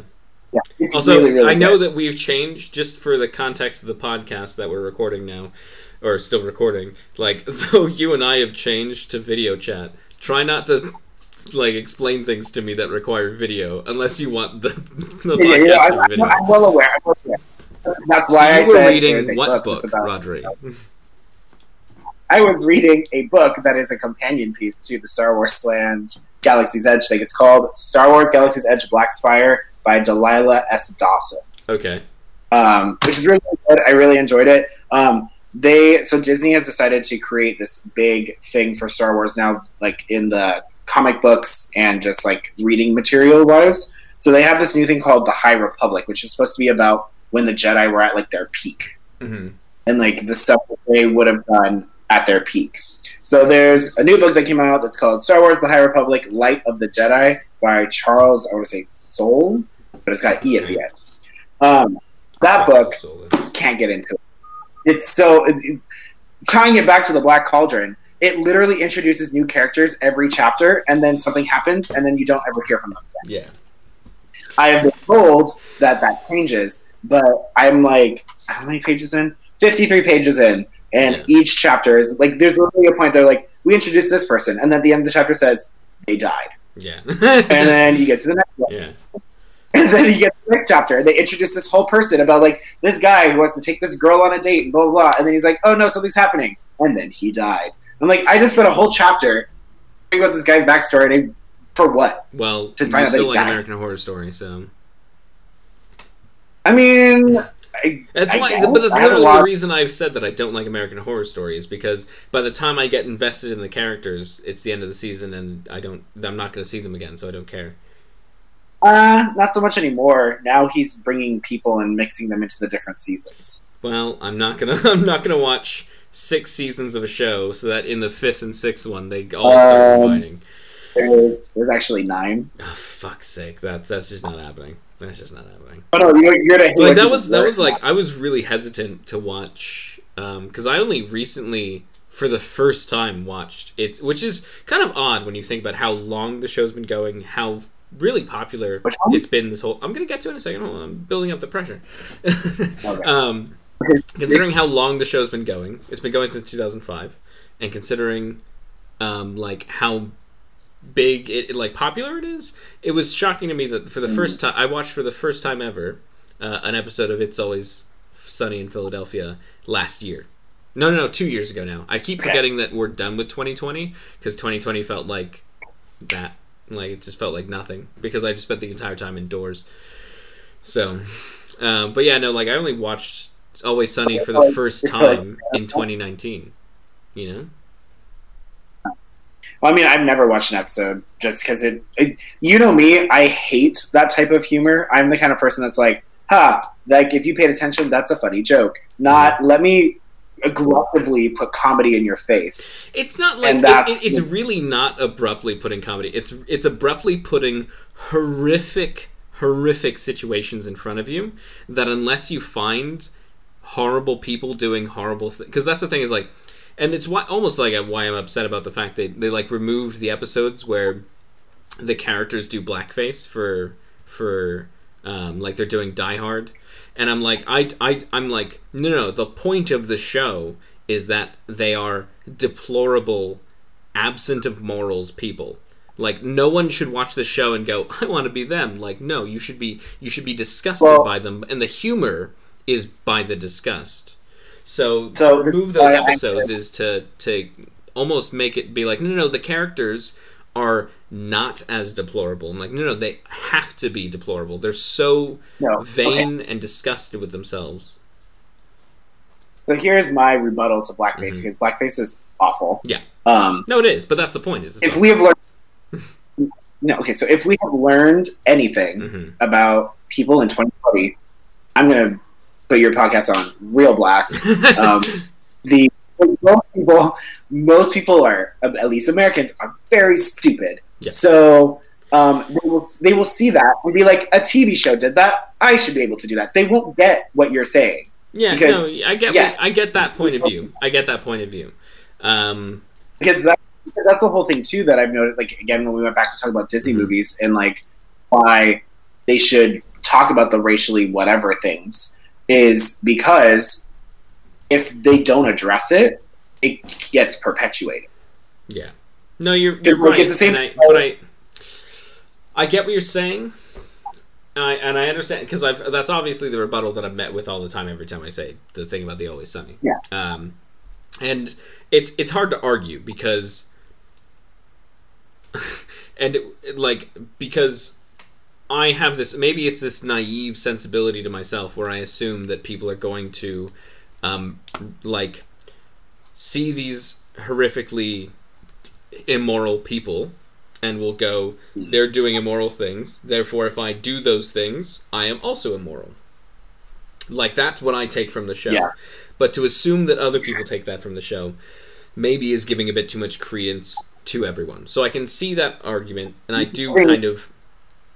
I really do sympathize with that argument because I do think that it makes a lot of sense, and maybe it is just me being naive. When I watch the show, everything they do is like the whole point of the show is it's 15 seasons in. There's been zero character development, and one of the reasons they do that is because they're like, no, they're bad people. They don't develop. They don't learn from mistakes. They don't do anything new. They don't they're always just alcoholics sitting in a bar, chatting shit. Like fucking making schemes to make money and rip people off and prove people are stupid, like just being terrible to people in general, like every episode. And that's the point. So when you watch a show in that context, when you watch a show where halfway through the episode they change which person is gonna play Murtaugh in their Lethal Weapon remake, so has to do blackface. Like, they change halfway through because one person was so vain that they thought they could act it better. Like, it's that's the whole point of the show, is that they're so full of themselves. They're so horrific as a person that they can't see past the fact that they should be the spotlight. But I can also, as you said, it's maybe giving a bit too much credence to people. Not to say that people are stupid, but just like, you can't, especially when a show is no. Especially if you think that a TV show or a film is art is meant to be interpreted in different ways. So you can't put something out there like that and let it be interpreted if the message is solely, this is wrong. Because some people aren't going to interpret it as this is wrong. So I can see that point of view. I can see what you're saying. Well, the only reason why I'm saying, people are stupid. If 2020 taught us anything, especially here in America, that you can't wear a damn mask. Yeah. and they'll say, no, it's infringing upon my rights as a human being. Mm. Like, if people are making that type of argument, then how is that, like, there's no way I'm going to be able to say, yeah, someone definitely is saying, like, wow, this is wrong because they're shitty people. They're going to be like, I relate to that person. I am that person. So that's going to be okay. Like, that's where I'm coming from in terms of that. It's like, I've just lost faith in humanity as a whole. Yeah. I can see how a lot of people have. Maybe I'm naive, but I haven't. I think there's a lot of things wrong with this world.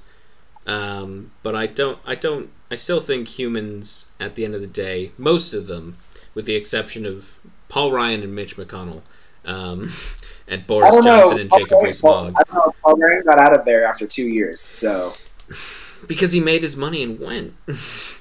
No, he straight up said, like, he has said publicly, like, I do not agree with that guy at all anymore. Like, yeah, he's like, I did, I don't anymore. Yeah, well, that was the weird thing that I remember I was super wrong in this, of, like, 2016, like, the newspaper headline was, like, Trump's inauguration, and right behind Trump was Paul Ryan, and I told people, I was like, don't be afraid of Trump, be afraid of this guy right here, this guy who's just in the background, but you're not paying attention to him. And I was like, because he's the scary guy. And then Paul Ryan left, and I was like, fuck, I'm kind of afraid of Trump then. Like, because Paul Ryan is who I was afraid of before. Well, see, the thing and that's where I wish, like, for me, because I tried to watch all of going to Star Wars, watching all the Star Wars movies in order, and I got to episode 3, and I just watched it, and I was like, this is America right now. You say this is America. You say this is America, but we were... I was 10 years old when episode 3 came out. Maybe even younger when episode 3 came out. And I remember us saying that the prequel trilogy was an allegory for George Bush. I mean... Because we thought, like, the Iraq War was, like, some metaphor. The Clone Wars was, like, a metaphor for the Iraq War and Afghanistan War. I mean, it could have been, because at that point, when George Lucas was making it, that's around the time that the first Iraqi War started, so, like, it could have made sense, but the bigger thing for me was just, I will never, ever forget when I taught U.S. government, and I tried to teach my students about, like, what the State of the Union looked like. And I showed them Trump's first State of the Union. Mm-hmm. And after he literally spoke a sentence, everybody cheered and got up and clapped for him. After every single sentence. Are you talking about your students, or are you talking about the Republicans? Oh, yeah. And that, like, the entire, like, every single time I watched it, because I taught the class multiple times, are you talking about, like, that one where there's that great fucking burn by Obama where he was giving a State of the Union, and he said, I can't run for re-election anymore. And then all the Republicans started clapping and cheering, and he said, I can't because I won both already. And then just Democrats just started, like, fucking cheering. Yeah. Well, but for me, like, when that happened, the cheering, like, he literally just said, like, I don't remember. It literally was just like, thank you, Americans. And then they would just like, shh, and like he would stand up. However, that is a State of the Union address. That is just what they are. They're like, there's a clip that I fucking remember from when Obama was about to leave office. And he's just trying to give a speech to like this random, like, there's like a college campus or something like kind of random. And, like, he said a sentence. Okay. Hold on. He said a sentence, and people started clapping, and he said, please, this isn't a State of the Union. I'm on a train of thought. Like that's just what State of the Unions are. You're doing a great job! Like that's just what they are. Just the way that... It'd be... Okay, here's the thing for me. It'd be different if it's just applause, but literally, it was Pence standing up, Paul Ryan standing up, like, they just kept getting up and getting back down, getting up and getting back down. And... the thought that just kept going through my head was what Padme is just like, this is how democracy dies. Because it happened every single State of the Union. And I mean, I get what you're saying. Yes, and it literally was thunderous applause. Like, it wasn't like, he literally could have said, like, I took a great shit this morning, and they would have been like, yeah, like, I don't understand. Yeah. And so for me, it just like, it kept making me disheartened that I'm like, I understand that we have, at least in America, I know that Britain has their own issues on their own. But America, I understood that American politics were not biased. They were there we go. That's what I'm looking for. They were partisan. Yeah. I understood that. I understood that people wanted what they wanted for their specific part. Like, I understood it. Yeah. But once he came in, I'm like, no, this is like awful. Like, this is rigged. Like, this entire system is rigged to the point that, like, when his first impeachment happened, I don't think it made it on the news in Britain, but literally so many Republicans said, yeah, he did it, but he won't do it again. Yeah. No, and they voted. We saw plenty of. I think one of the interesting coverage, like one of the reason that I have a few friends in the States who will read BBC is because BBC almost have this like outside in kind of perspective where they're just like they don't report anything from. I mean, they do. There's people who say they report it from kind of a left side. But those are the people who read The Sun, so we don't care about them. But like, there's this kind of point of view of like seeing it from outside in, and so they report everything without like any kind of probably a little bit of bias, but like because there's definitely a left wing bias to the BBC, I think. Although there's a left wing bias, but the BBC was pretty horrible to Jeremy Corbyn. So even though I don't, not saying that it wasn't justified, but it's kind of like in the same sense of like it was just kind of out attacking him, and it's like, okay, but Theresa May's government isn't exactly doing the best job, but they're just like hounding Jeremy Corbyn, and it's like, okay, but he's leader of the opposition. How about we judge the government that is currently in power? But anyhow, we definitely got a lot of things about that. Like even. I mean, I was disgusted by the fact that in the recent impeachment, it was only 10 Republicans who dissented. Yep. That's it. Although from what again, it's all alleged and all that stuff right now, but they're saying that potentially they are going to, that there's a lot of more Republicans in the Senate that are secretly lobbying to convict him.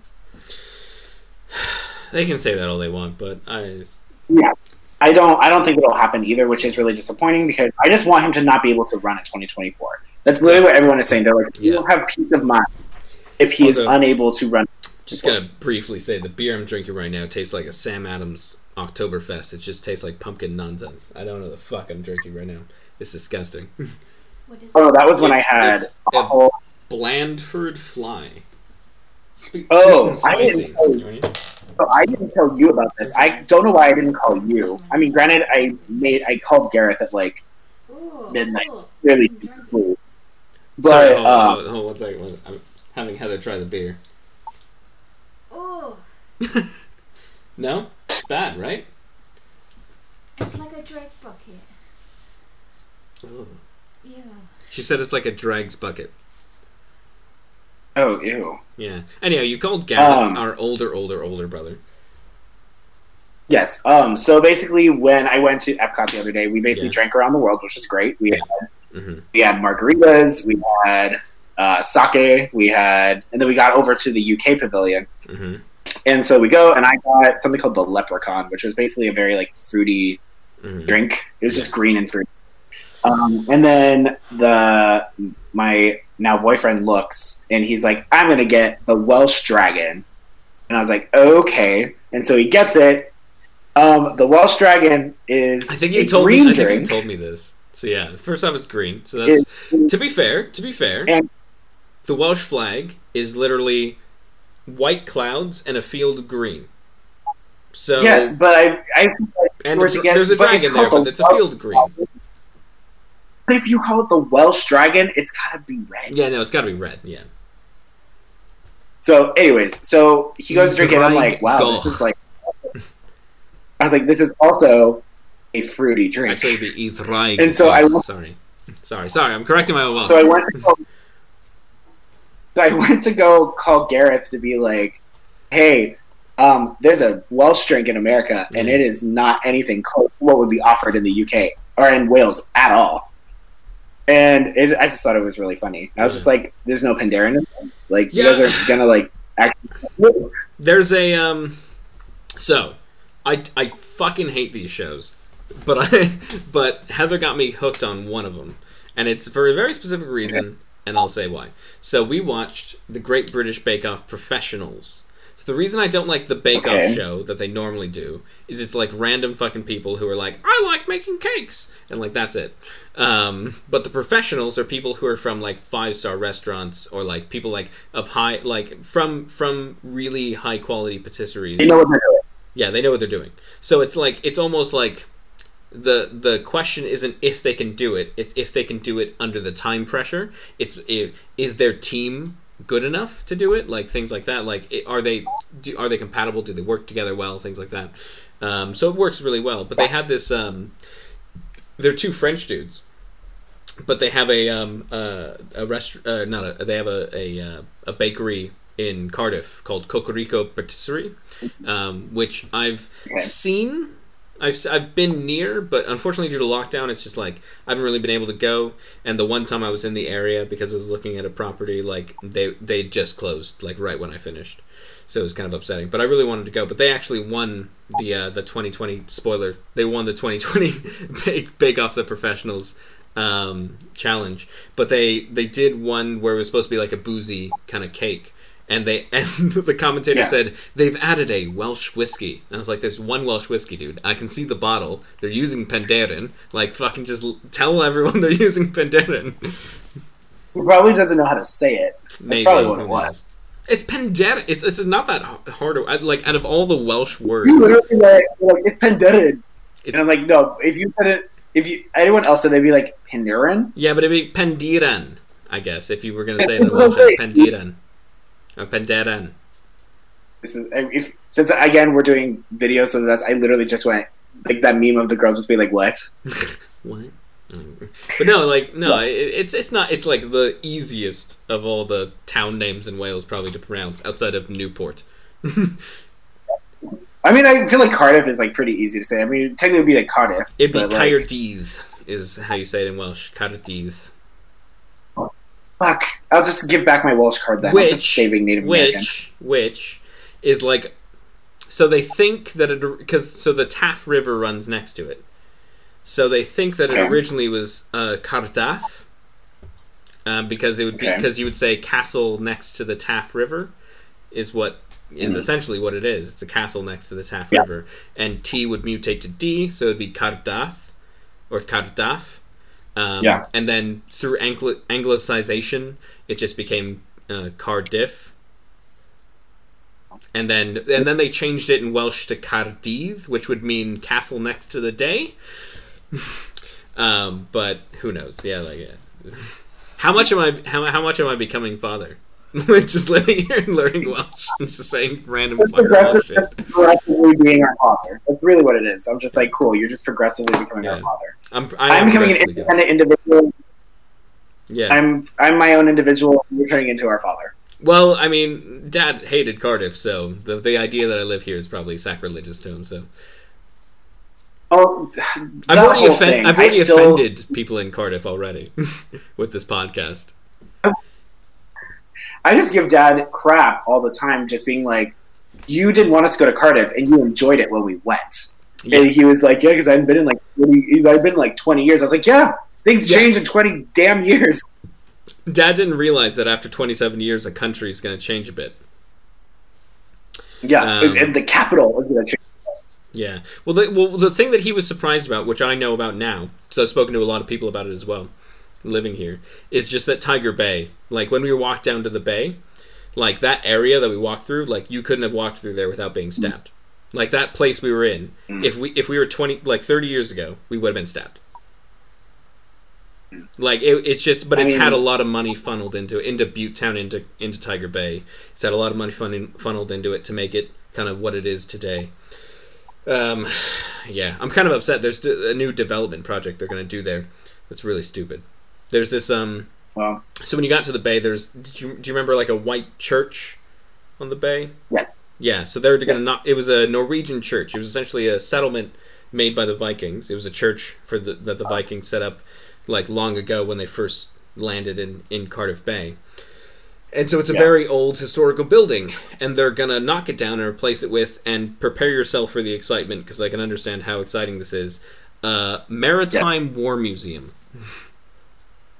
Wow. Sounds great. Sounds like a great replacement. I know. Let's knock down the building that's 800 years old and replace it with a Maritime War Museum. Yeah. Again, sounds great. Yeah. Might as well, you know what? Knock down the Parliament building next and build up, like, you know, a Trump Tower. If Trump had his way. If Trump had his way. I mean, I was trying to think of another equivalent. I was about to say a Marriott again. You know, actually, I take it back. Take down the Parliament building and just put up a Holiday Inn. There's a Holiday Inn in Cardiff. It's not I believe it. It's right by the town. Another travel lodge. It's not bad. Another travel lodge, because I know those are real popular in the UK. They are. They're very cheap. Yeah. I'm still triggered when we were kids, and Mom would be like, "Yeah, your father and I get the bed," and like your brother. I'm still mad that the last time we went to a travel lodge, we were in London. Mom and Dad got the bed. You got the pull-out bed that was under the couch, and Mom said, "Yeah, Roger, you can sleep on the couch." Yeah. I'm sorry. Are you not remembering the last time you and I visited Wales for our brother's wedding, and I slept on the floor? Yeah, we slept on the floor. Yes. And I had no blanket, so I literally was just like in wedding clothes on the floor sleeping. You were in I was going to say you were in a suit, but it was a suit. And for people who can't see the video, I'm using air quotes here. First of all, I'm still mad at myself that the only thing that I brought with me for that wedding was a belt, shoes, and pants. I was like, I swore I brought a tie. Is that all you brought? Yeah, I thought I brought the entire thing, and then I show up. No, the photo is me. Did somebody give you stuff? No, we went to Primark. Oh, we did go to Primark, didn't we? That was when they said, "Wow, are you American or Canadian?" And I said, "Wow, I have a choice." So I get that question all the time, because as I've said, I work in a call center in America, or in the UK. First off, the picture I have of you are wearing. Oh fucking Christ! The only picture I can find of you, you're still just wearing a shirt, and that's it, and it's not even tucked in. No, but no, at that point, because so good. We had drank a lot at that point. At that point, so I was just like, I drank a lot at that point, but I don't know about you. I've learned I can drink a lot now. Florida, I basically must be in the UK because I drink so much here now. I'll be honest, the UK, I was always like, oh, I can hold my weight in the UK, but then I moved to the UK, couldn't at first. Actually, so there's a weird point where you can. So a weird way where you can trick British people into thinking that you can drink really well is just do shots with them. Yeah. Here's why doing shots with them makes you seem like you can do well. This is a trick to Americans to make British people think that you can hold your liquor really well. Is shots in America are 2 fluid ounces. Shots in Britain are 50 milliliters. Now, 50 milliliters is like 1.5 fluid ounces. So what you're used to is like a little bit more than they are. So like when it comes to hard alcohol, you can hold your own. But in terms of the reason why we can't do in terms of pints is because their pints are bigger. So a US pint is 16 fluid ounces, and a UK pint is 20 fluid ounces. So when an American gets here and they think they can do like 5 pints of beer, because that's how much like a pitcher is in America. But like 5 pints of beer for them is like a whole. It's like a whole other pint more than they're used to. And it's just a bit more for them to deal with. So I think that's it's where the stereotype comes in. But if you just want to make British people think that you're better, just do hard alcohol. Just do vodka. Do tequila. British people can't do tequila at all. That's fair. All right. Yeah. Is that you saying you want to end the podcast? I don't know what else to talk about. Okay, well that's fine. No, it's fine. You have nothing else to talk about with your little brother. That's fine. We haven't spoken in this length of depth in years, maybe. I think we have. I think the last time we had said conversation that was like kind of in depth like this was, I think, Rise of Skywalker. We did have a very long conversation about Rise of Skywalker. I think the only other conversation I can think of that we had that in depth was Endgame. Endgame, fucking, we're just nerds who talk about shit together. That's all we do. I was gonna say something a bit more personal, but okay, never mind. I mean, we do talk about personal stuff, but I feel like in terms of like us having an intellectual debate. I was gonna mention something nice. Never mind that. Well, I just said. Okay, I can edit this out of the podcast if you don't want, but I was gonna say the last time I remember us having like just a really nice conversation between the two of us was when I found out that you and Rufino broke up. So I'll edit that name out. Sorry. The last time that you and I had an in-depth conversation was when you had a breakup, and I called you to make sure you were okay. That's true. Also, next time, don't freak me out when you're like, I'm like at work, and you're like, I'm on my way to the hospital, and you just don't tell me anything about it. Well, because you were like, hey, we need to do a test for this podcast at 1, and I looked and it was like 12 something, and I'm like, I'm not gonna make it. Like, I'm gonna go, and I'm gonna be. You could have just messaged me being like, I'm not gonna make it, but you called me. I couldn't answer because I was at work. Oh, no. I didn't. Wait. Oh, I did call you. You called me, and then I couldn't answer because I was at work. I said, "What's wrong?" And your only response was, "I'm on my way to the hospital." So then there I am on a call with a person, and I was literally just like, "I don't give a shit what you're saying. Like, fucking shut the fuck up, and we're ending this conversation now. I'm gonna call my brother." I called you, and you're just like, "Oh, it's this," and I was like, "Oh my god." Well, again, I was also driving at the time, so I was like, I can't like saying I'm on my way to the hospital is like all I can text while I'm driving. There's voice to text, but you know, it's fine. on Facebook? Yeah, you can. There's a little microphone. You just hit it and you go, "I'm gonna do this now." Well, like speakerphone. So sorry. Yeah. I was just. I ended up calling mom later. I ended up calling mom later. Yes, you did tell mom that you went to the hospital. Yeah, so don't say exactly what. I don't want to edit this too much. I'm gonna have to edit a name out already. I don't want to have to edit too much. Yeah, no. I just basically told mom, I was like, I know I told Reese not to tell you, but I'm telling you now. Okay. Yeah, that's fair. Yeah.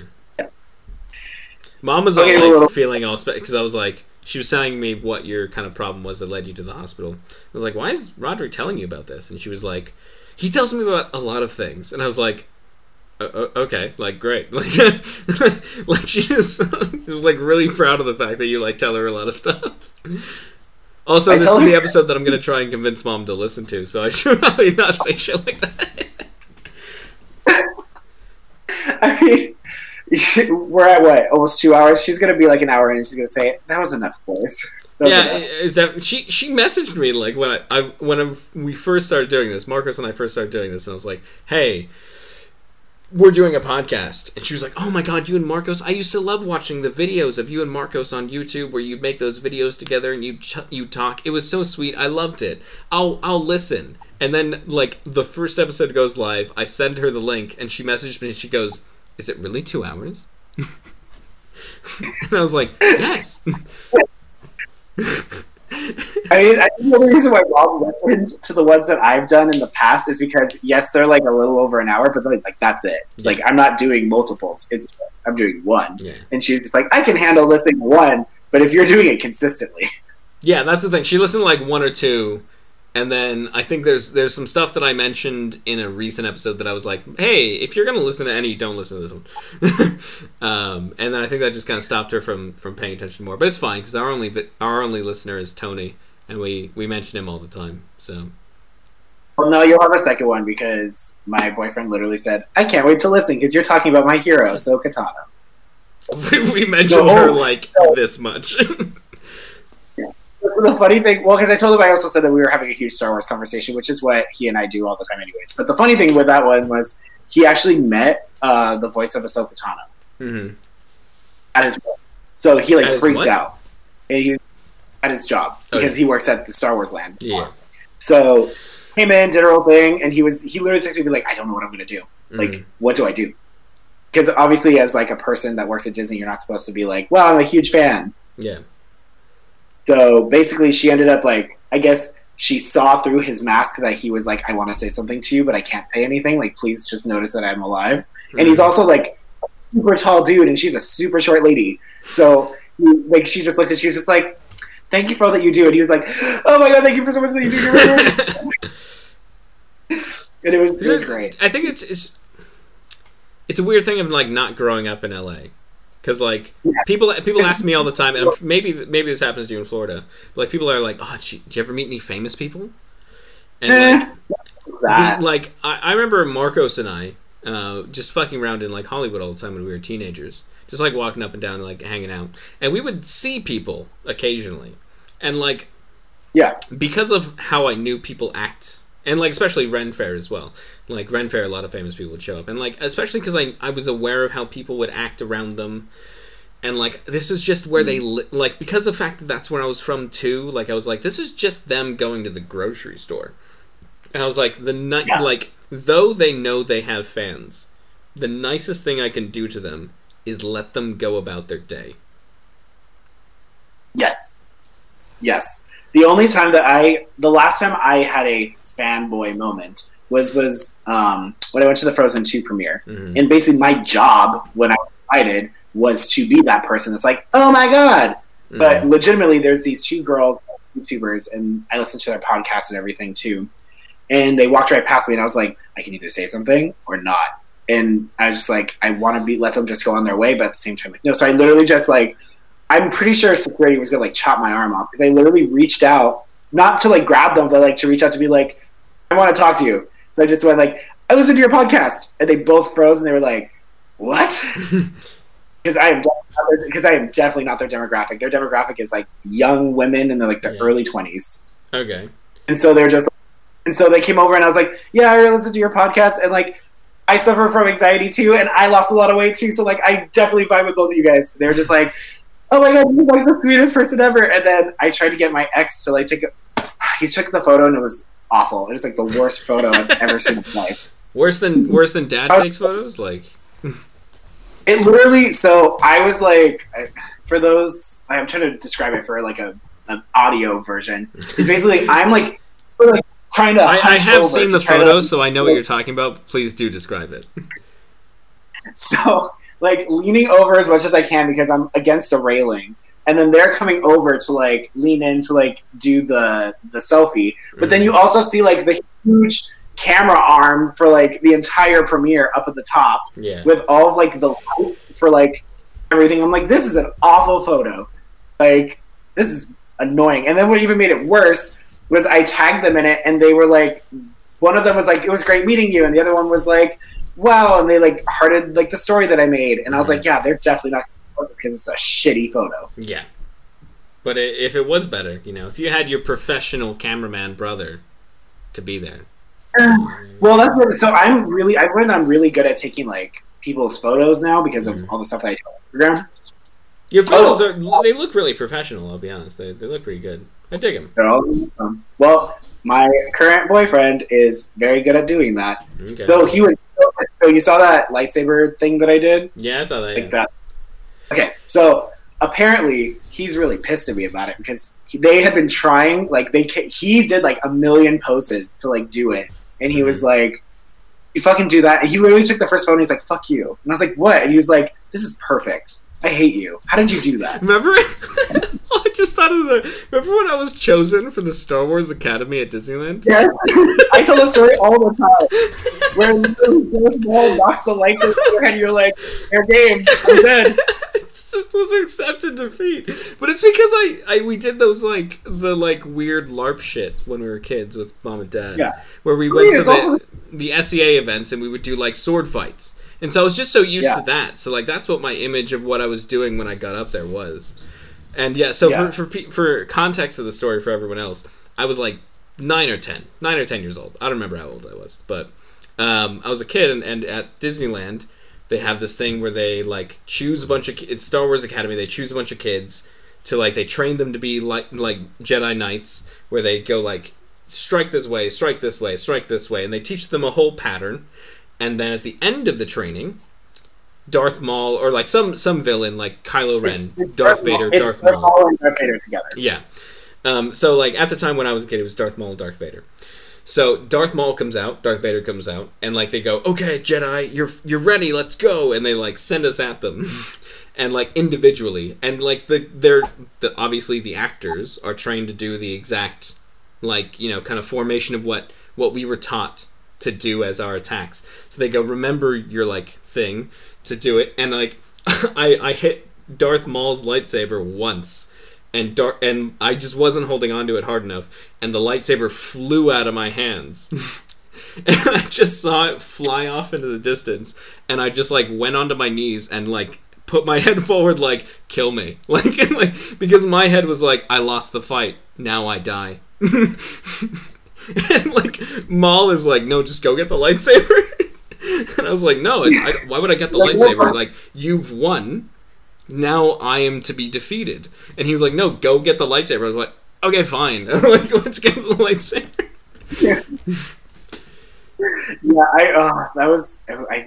I remember that. I tell that story all the time.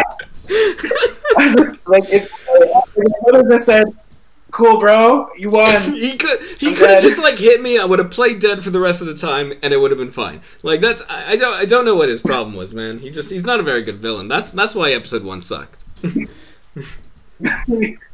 Maul just said, "Bro, we're not doing improv."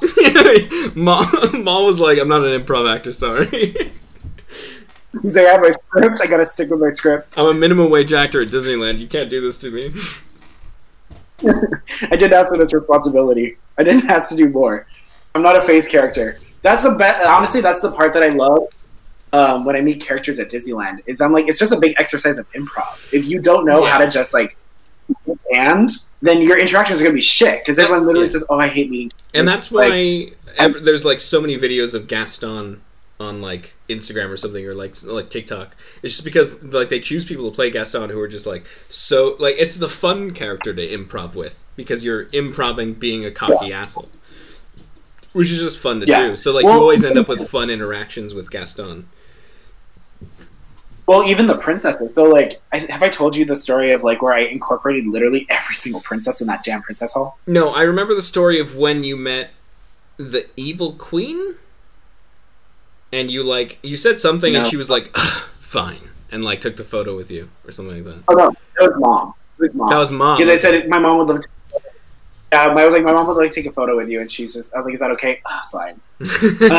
No, okay. So I have two of them. First one is when I met Cruella. That was great. Mm-hmm. So I was wearing a Mickey Mouse shirt, and I went up to her. She's like, "So why have you come to visit me today?" And I was like, "Well, I know you're a big fashion icon. I would love to get some fashion advice from you." She took her coat, covered my shirt, and she said, 10 times better. I was like, great, I love you. And then, so when I met the princesses, I met Snow White, not a big deal. Like, she did her normal, like, I'm a princess, I'm not. So I got the next one. I meet Cinderella. I give my phone to the cast member to, like, get my photo taken. And obviously, the princess always do, like, a small interaction with you ahead of time. She's like, oh, blah, blah, blah. So I turn over to the cast member, and she goes, hey, and like the other person in the other room comes over and like, what? They're like, this dude just gave me his phone. I got a new phone now. Like, look how cool it is. And I was just like, okay. And so she goes, I think we should have a party. What do you think? And they're like, yeah. And he's like, yeah, we're gonna have a pie party. I'm like, okay. And then like, well, if we're gonna have a pie party, we have to invite everybody here. What kind of pie do you think Snow's gonna want? And I was like, and she looked at me and I was like, well, she did just talk about apple pies earlier. And they're like, ooh, okay, apple pie for Snow. Cindy, what do you want? And Cinderella was just like, she just looked and she's like, what? She was like, I get paid minimum wage, I don't have the ability to improv. Yeah, and then literally Ariel, who's the next princess, comes over and she said, did someone say pie? And they were like, yeah, what kind of pie do you want? She's like, ooh, like a sea salt pie sounds pretty good to me. And they were like, then we should invite... Can I tell you one story and then we'll end the podcast? I promise. Okay, go for it. One of the most disappointing things when I first moved to the UK is I found out that pie in the UK is just a term for like shepherd's pie and like meat pies. So like I got home from work one day and like my coworker or my roommate was like, our neighbor, she's gonna bring a pie over. And I was like, she's gonna bring a pie? And he was like, yeah. I was like, that sounds great. Like I was really excited. I was like, is it gonna be cherry? Is it gonna be apple? Don't tell me. I'm just gonna be excited either way. It's a pie. And then she gets there and it's just a fucking meat pie. And I was like, oh, it's dinner. Great. Okay. Well, it was just I was so I was like it was so hard because I'm trying to be like thankful and be like, oh, thank you for bringing me this, but like inside I was dead. That's very fair. Yeah. Like, if somebody, like, as an American, you could tell me, if somebody was like, I'm going to bring you a pie later tonight, like, you would go, oh, it's You're like, going to well, be a dessert. apple, Yeah. blackberry. Yeah, Yep. you would think dessert, right? Just, Yep. just checking. Making sure I'm not the it's also asshole 'cause here. No, I mean, you are, but it says it on your Instagram profile. So It does, actually. Must be- It must be real. says Oz, LA, Reese, asshole, whichever you want. Yes. Yeah. That's why people are like, "What's your brother like?" I was like, "Well, he says he's an asshole." So like, and I literally showed like, "He's an asshole." Trout. You're like, what's your brother like? He's an asshole. That's rude. And then you just, like, bring up my Instagram and you're like, that's, says right there. Says right there. He said it himself. I'm not exactly. I'm like, it's only self-doubt. It's only mean if he hasn't said it, but he said it. Yeah. I literally, like, any person I meet who likes Disney, I just go, oh, you should follow my brother on Instagram. Wow. That's all he posts. That's all he does. I don't want to see it, but you It's also- do, so you can do it. You know what? I'm not posting as much Disney anymore, so you can like stop it. I just like Because they can't I go just wrong. like fucking with you with the messages where you're like, ask me this, and I'm just like, okay, well. Yeah. No. Oh, the best one was because now you can only meet characters from afar. You can't meet them like close up. Mm-hmm. So I made just as a prompt, like a random prompt. I said, "Do we like meeting characters this way?" My boyfriend now calls me and goes, "No, Rodri, no one wants to fucking meet characters that way." It's true. It's true. Like, That's So the thing is we you were can't walking charge. past The one thing side with of- Disneyland and why I don't like kind of agree with them still being open is you can't charge the premium that they do and offer less of a service. yeah, that's Like fair. if No, they but that were, was if they literally- feel like still being open, they should charge far less than what they are, because you're offering Yeah. what you're offering is far less. Yeah. You know. Oh, so what's really funny is later, like we went to Universal, and we walked Mhm. past a bunch of characters. I was like, "Hey, do you want characters?" And he literally turned to me. He's like, "No one wants to meet fucking characters that way, Rodri." So then, as a payback, the next day he like posts a picture of him with a macaron and goes, "What flavor is your macaron?" And I was like, "Or what's your favorite macaron?" And I was like, Do you mean a macaroon? "Whatever." It's So no, called either one. hey, I'll I've be heard people say macaron. okay. So first off, it's definitely a macaroon, not a Macron. A Macron is the president of France. In my defense, I've made that mistake hundreds of times because it's just very similar. But Macron is the president of France. A macaroon is the dessert. Okay, well, anyways, so as a payback to me, he did that, being like, he's like, what's your favorite flavor? And I literally was like, PB&J. And he was just like, hey, you took the fucking bait. What? That's no. The best macaroon flavor is definitely, as much as I don't really like nut flavors, pecan or strawberries and cream. Hands down. So the one that the place that we go to for hours, they don't have those flavors. Mhm. Hence why I said PB&J. Yeah. But your folks are just like, To be fair, the last time I've had a macaroon, I was in France. oh my god. Yeah, no, I'm just saying you're frozen. I can't see anything you're doing. Okay, now, yeah, so. okay. Well, can you see me now? No? No, I mean I can see you. You're just like stuck being frozen. Okay, should we end the podcast here then? Because to be honest, I Yeah. really have to pee again, which is Yeah, my computer's gonna die Okay. soon. So Okay. Well, it's been a pleasure chatting with you, Rodri. Do you want to plug anything, any of your Instagrams or anything like that for Tony to follow?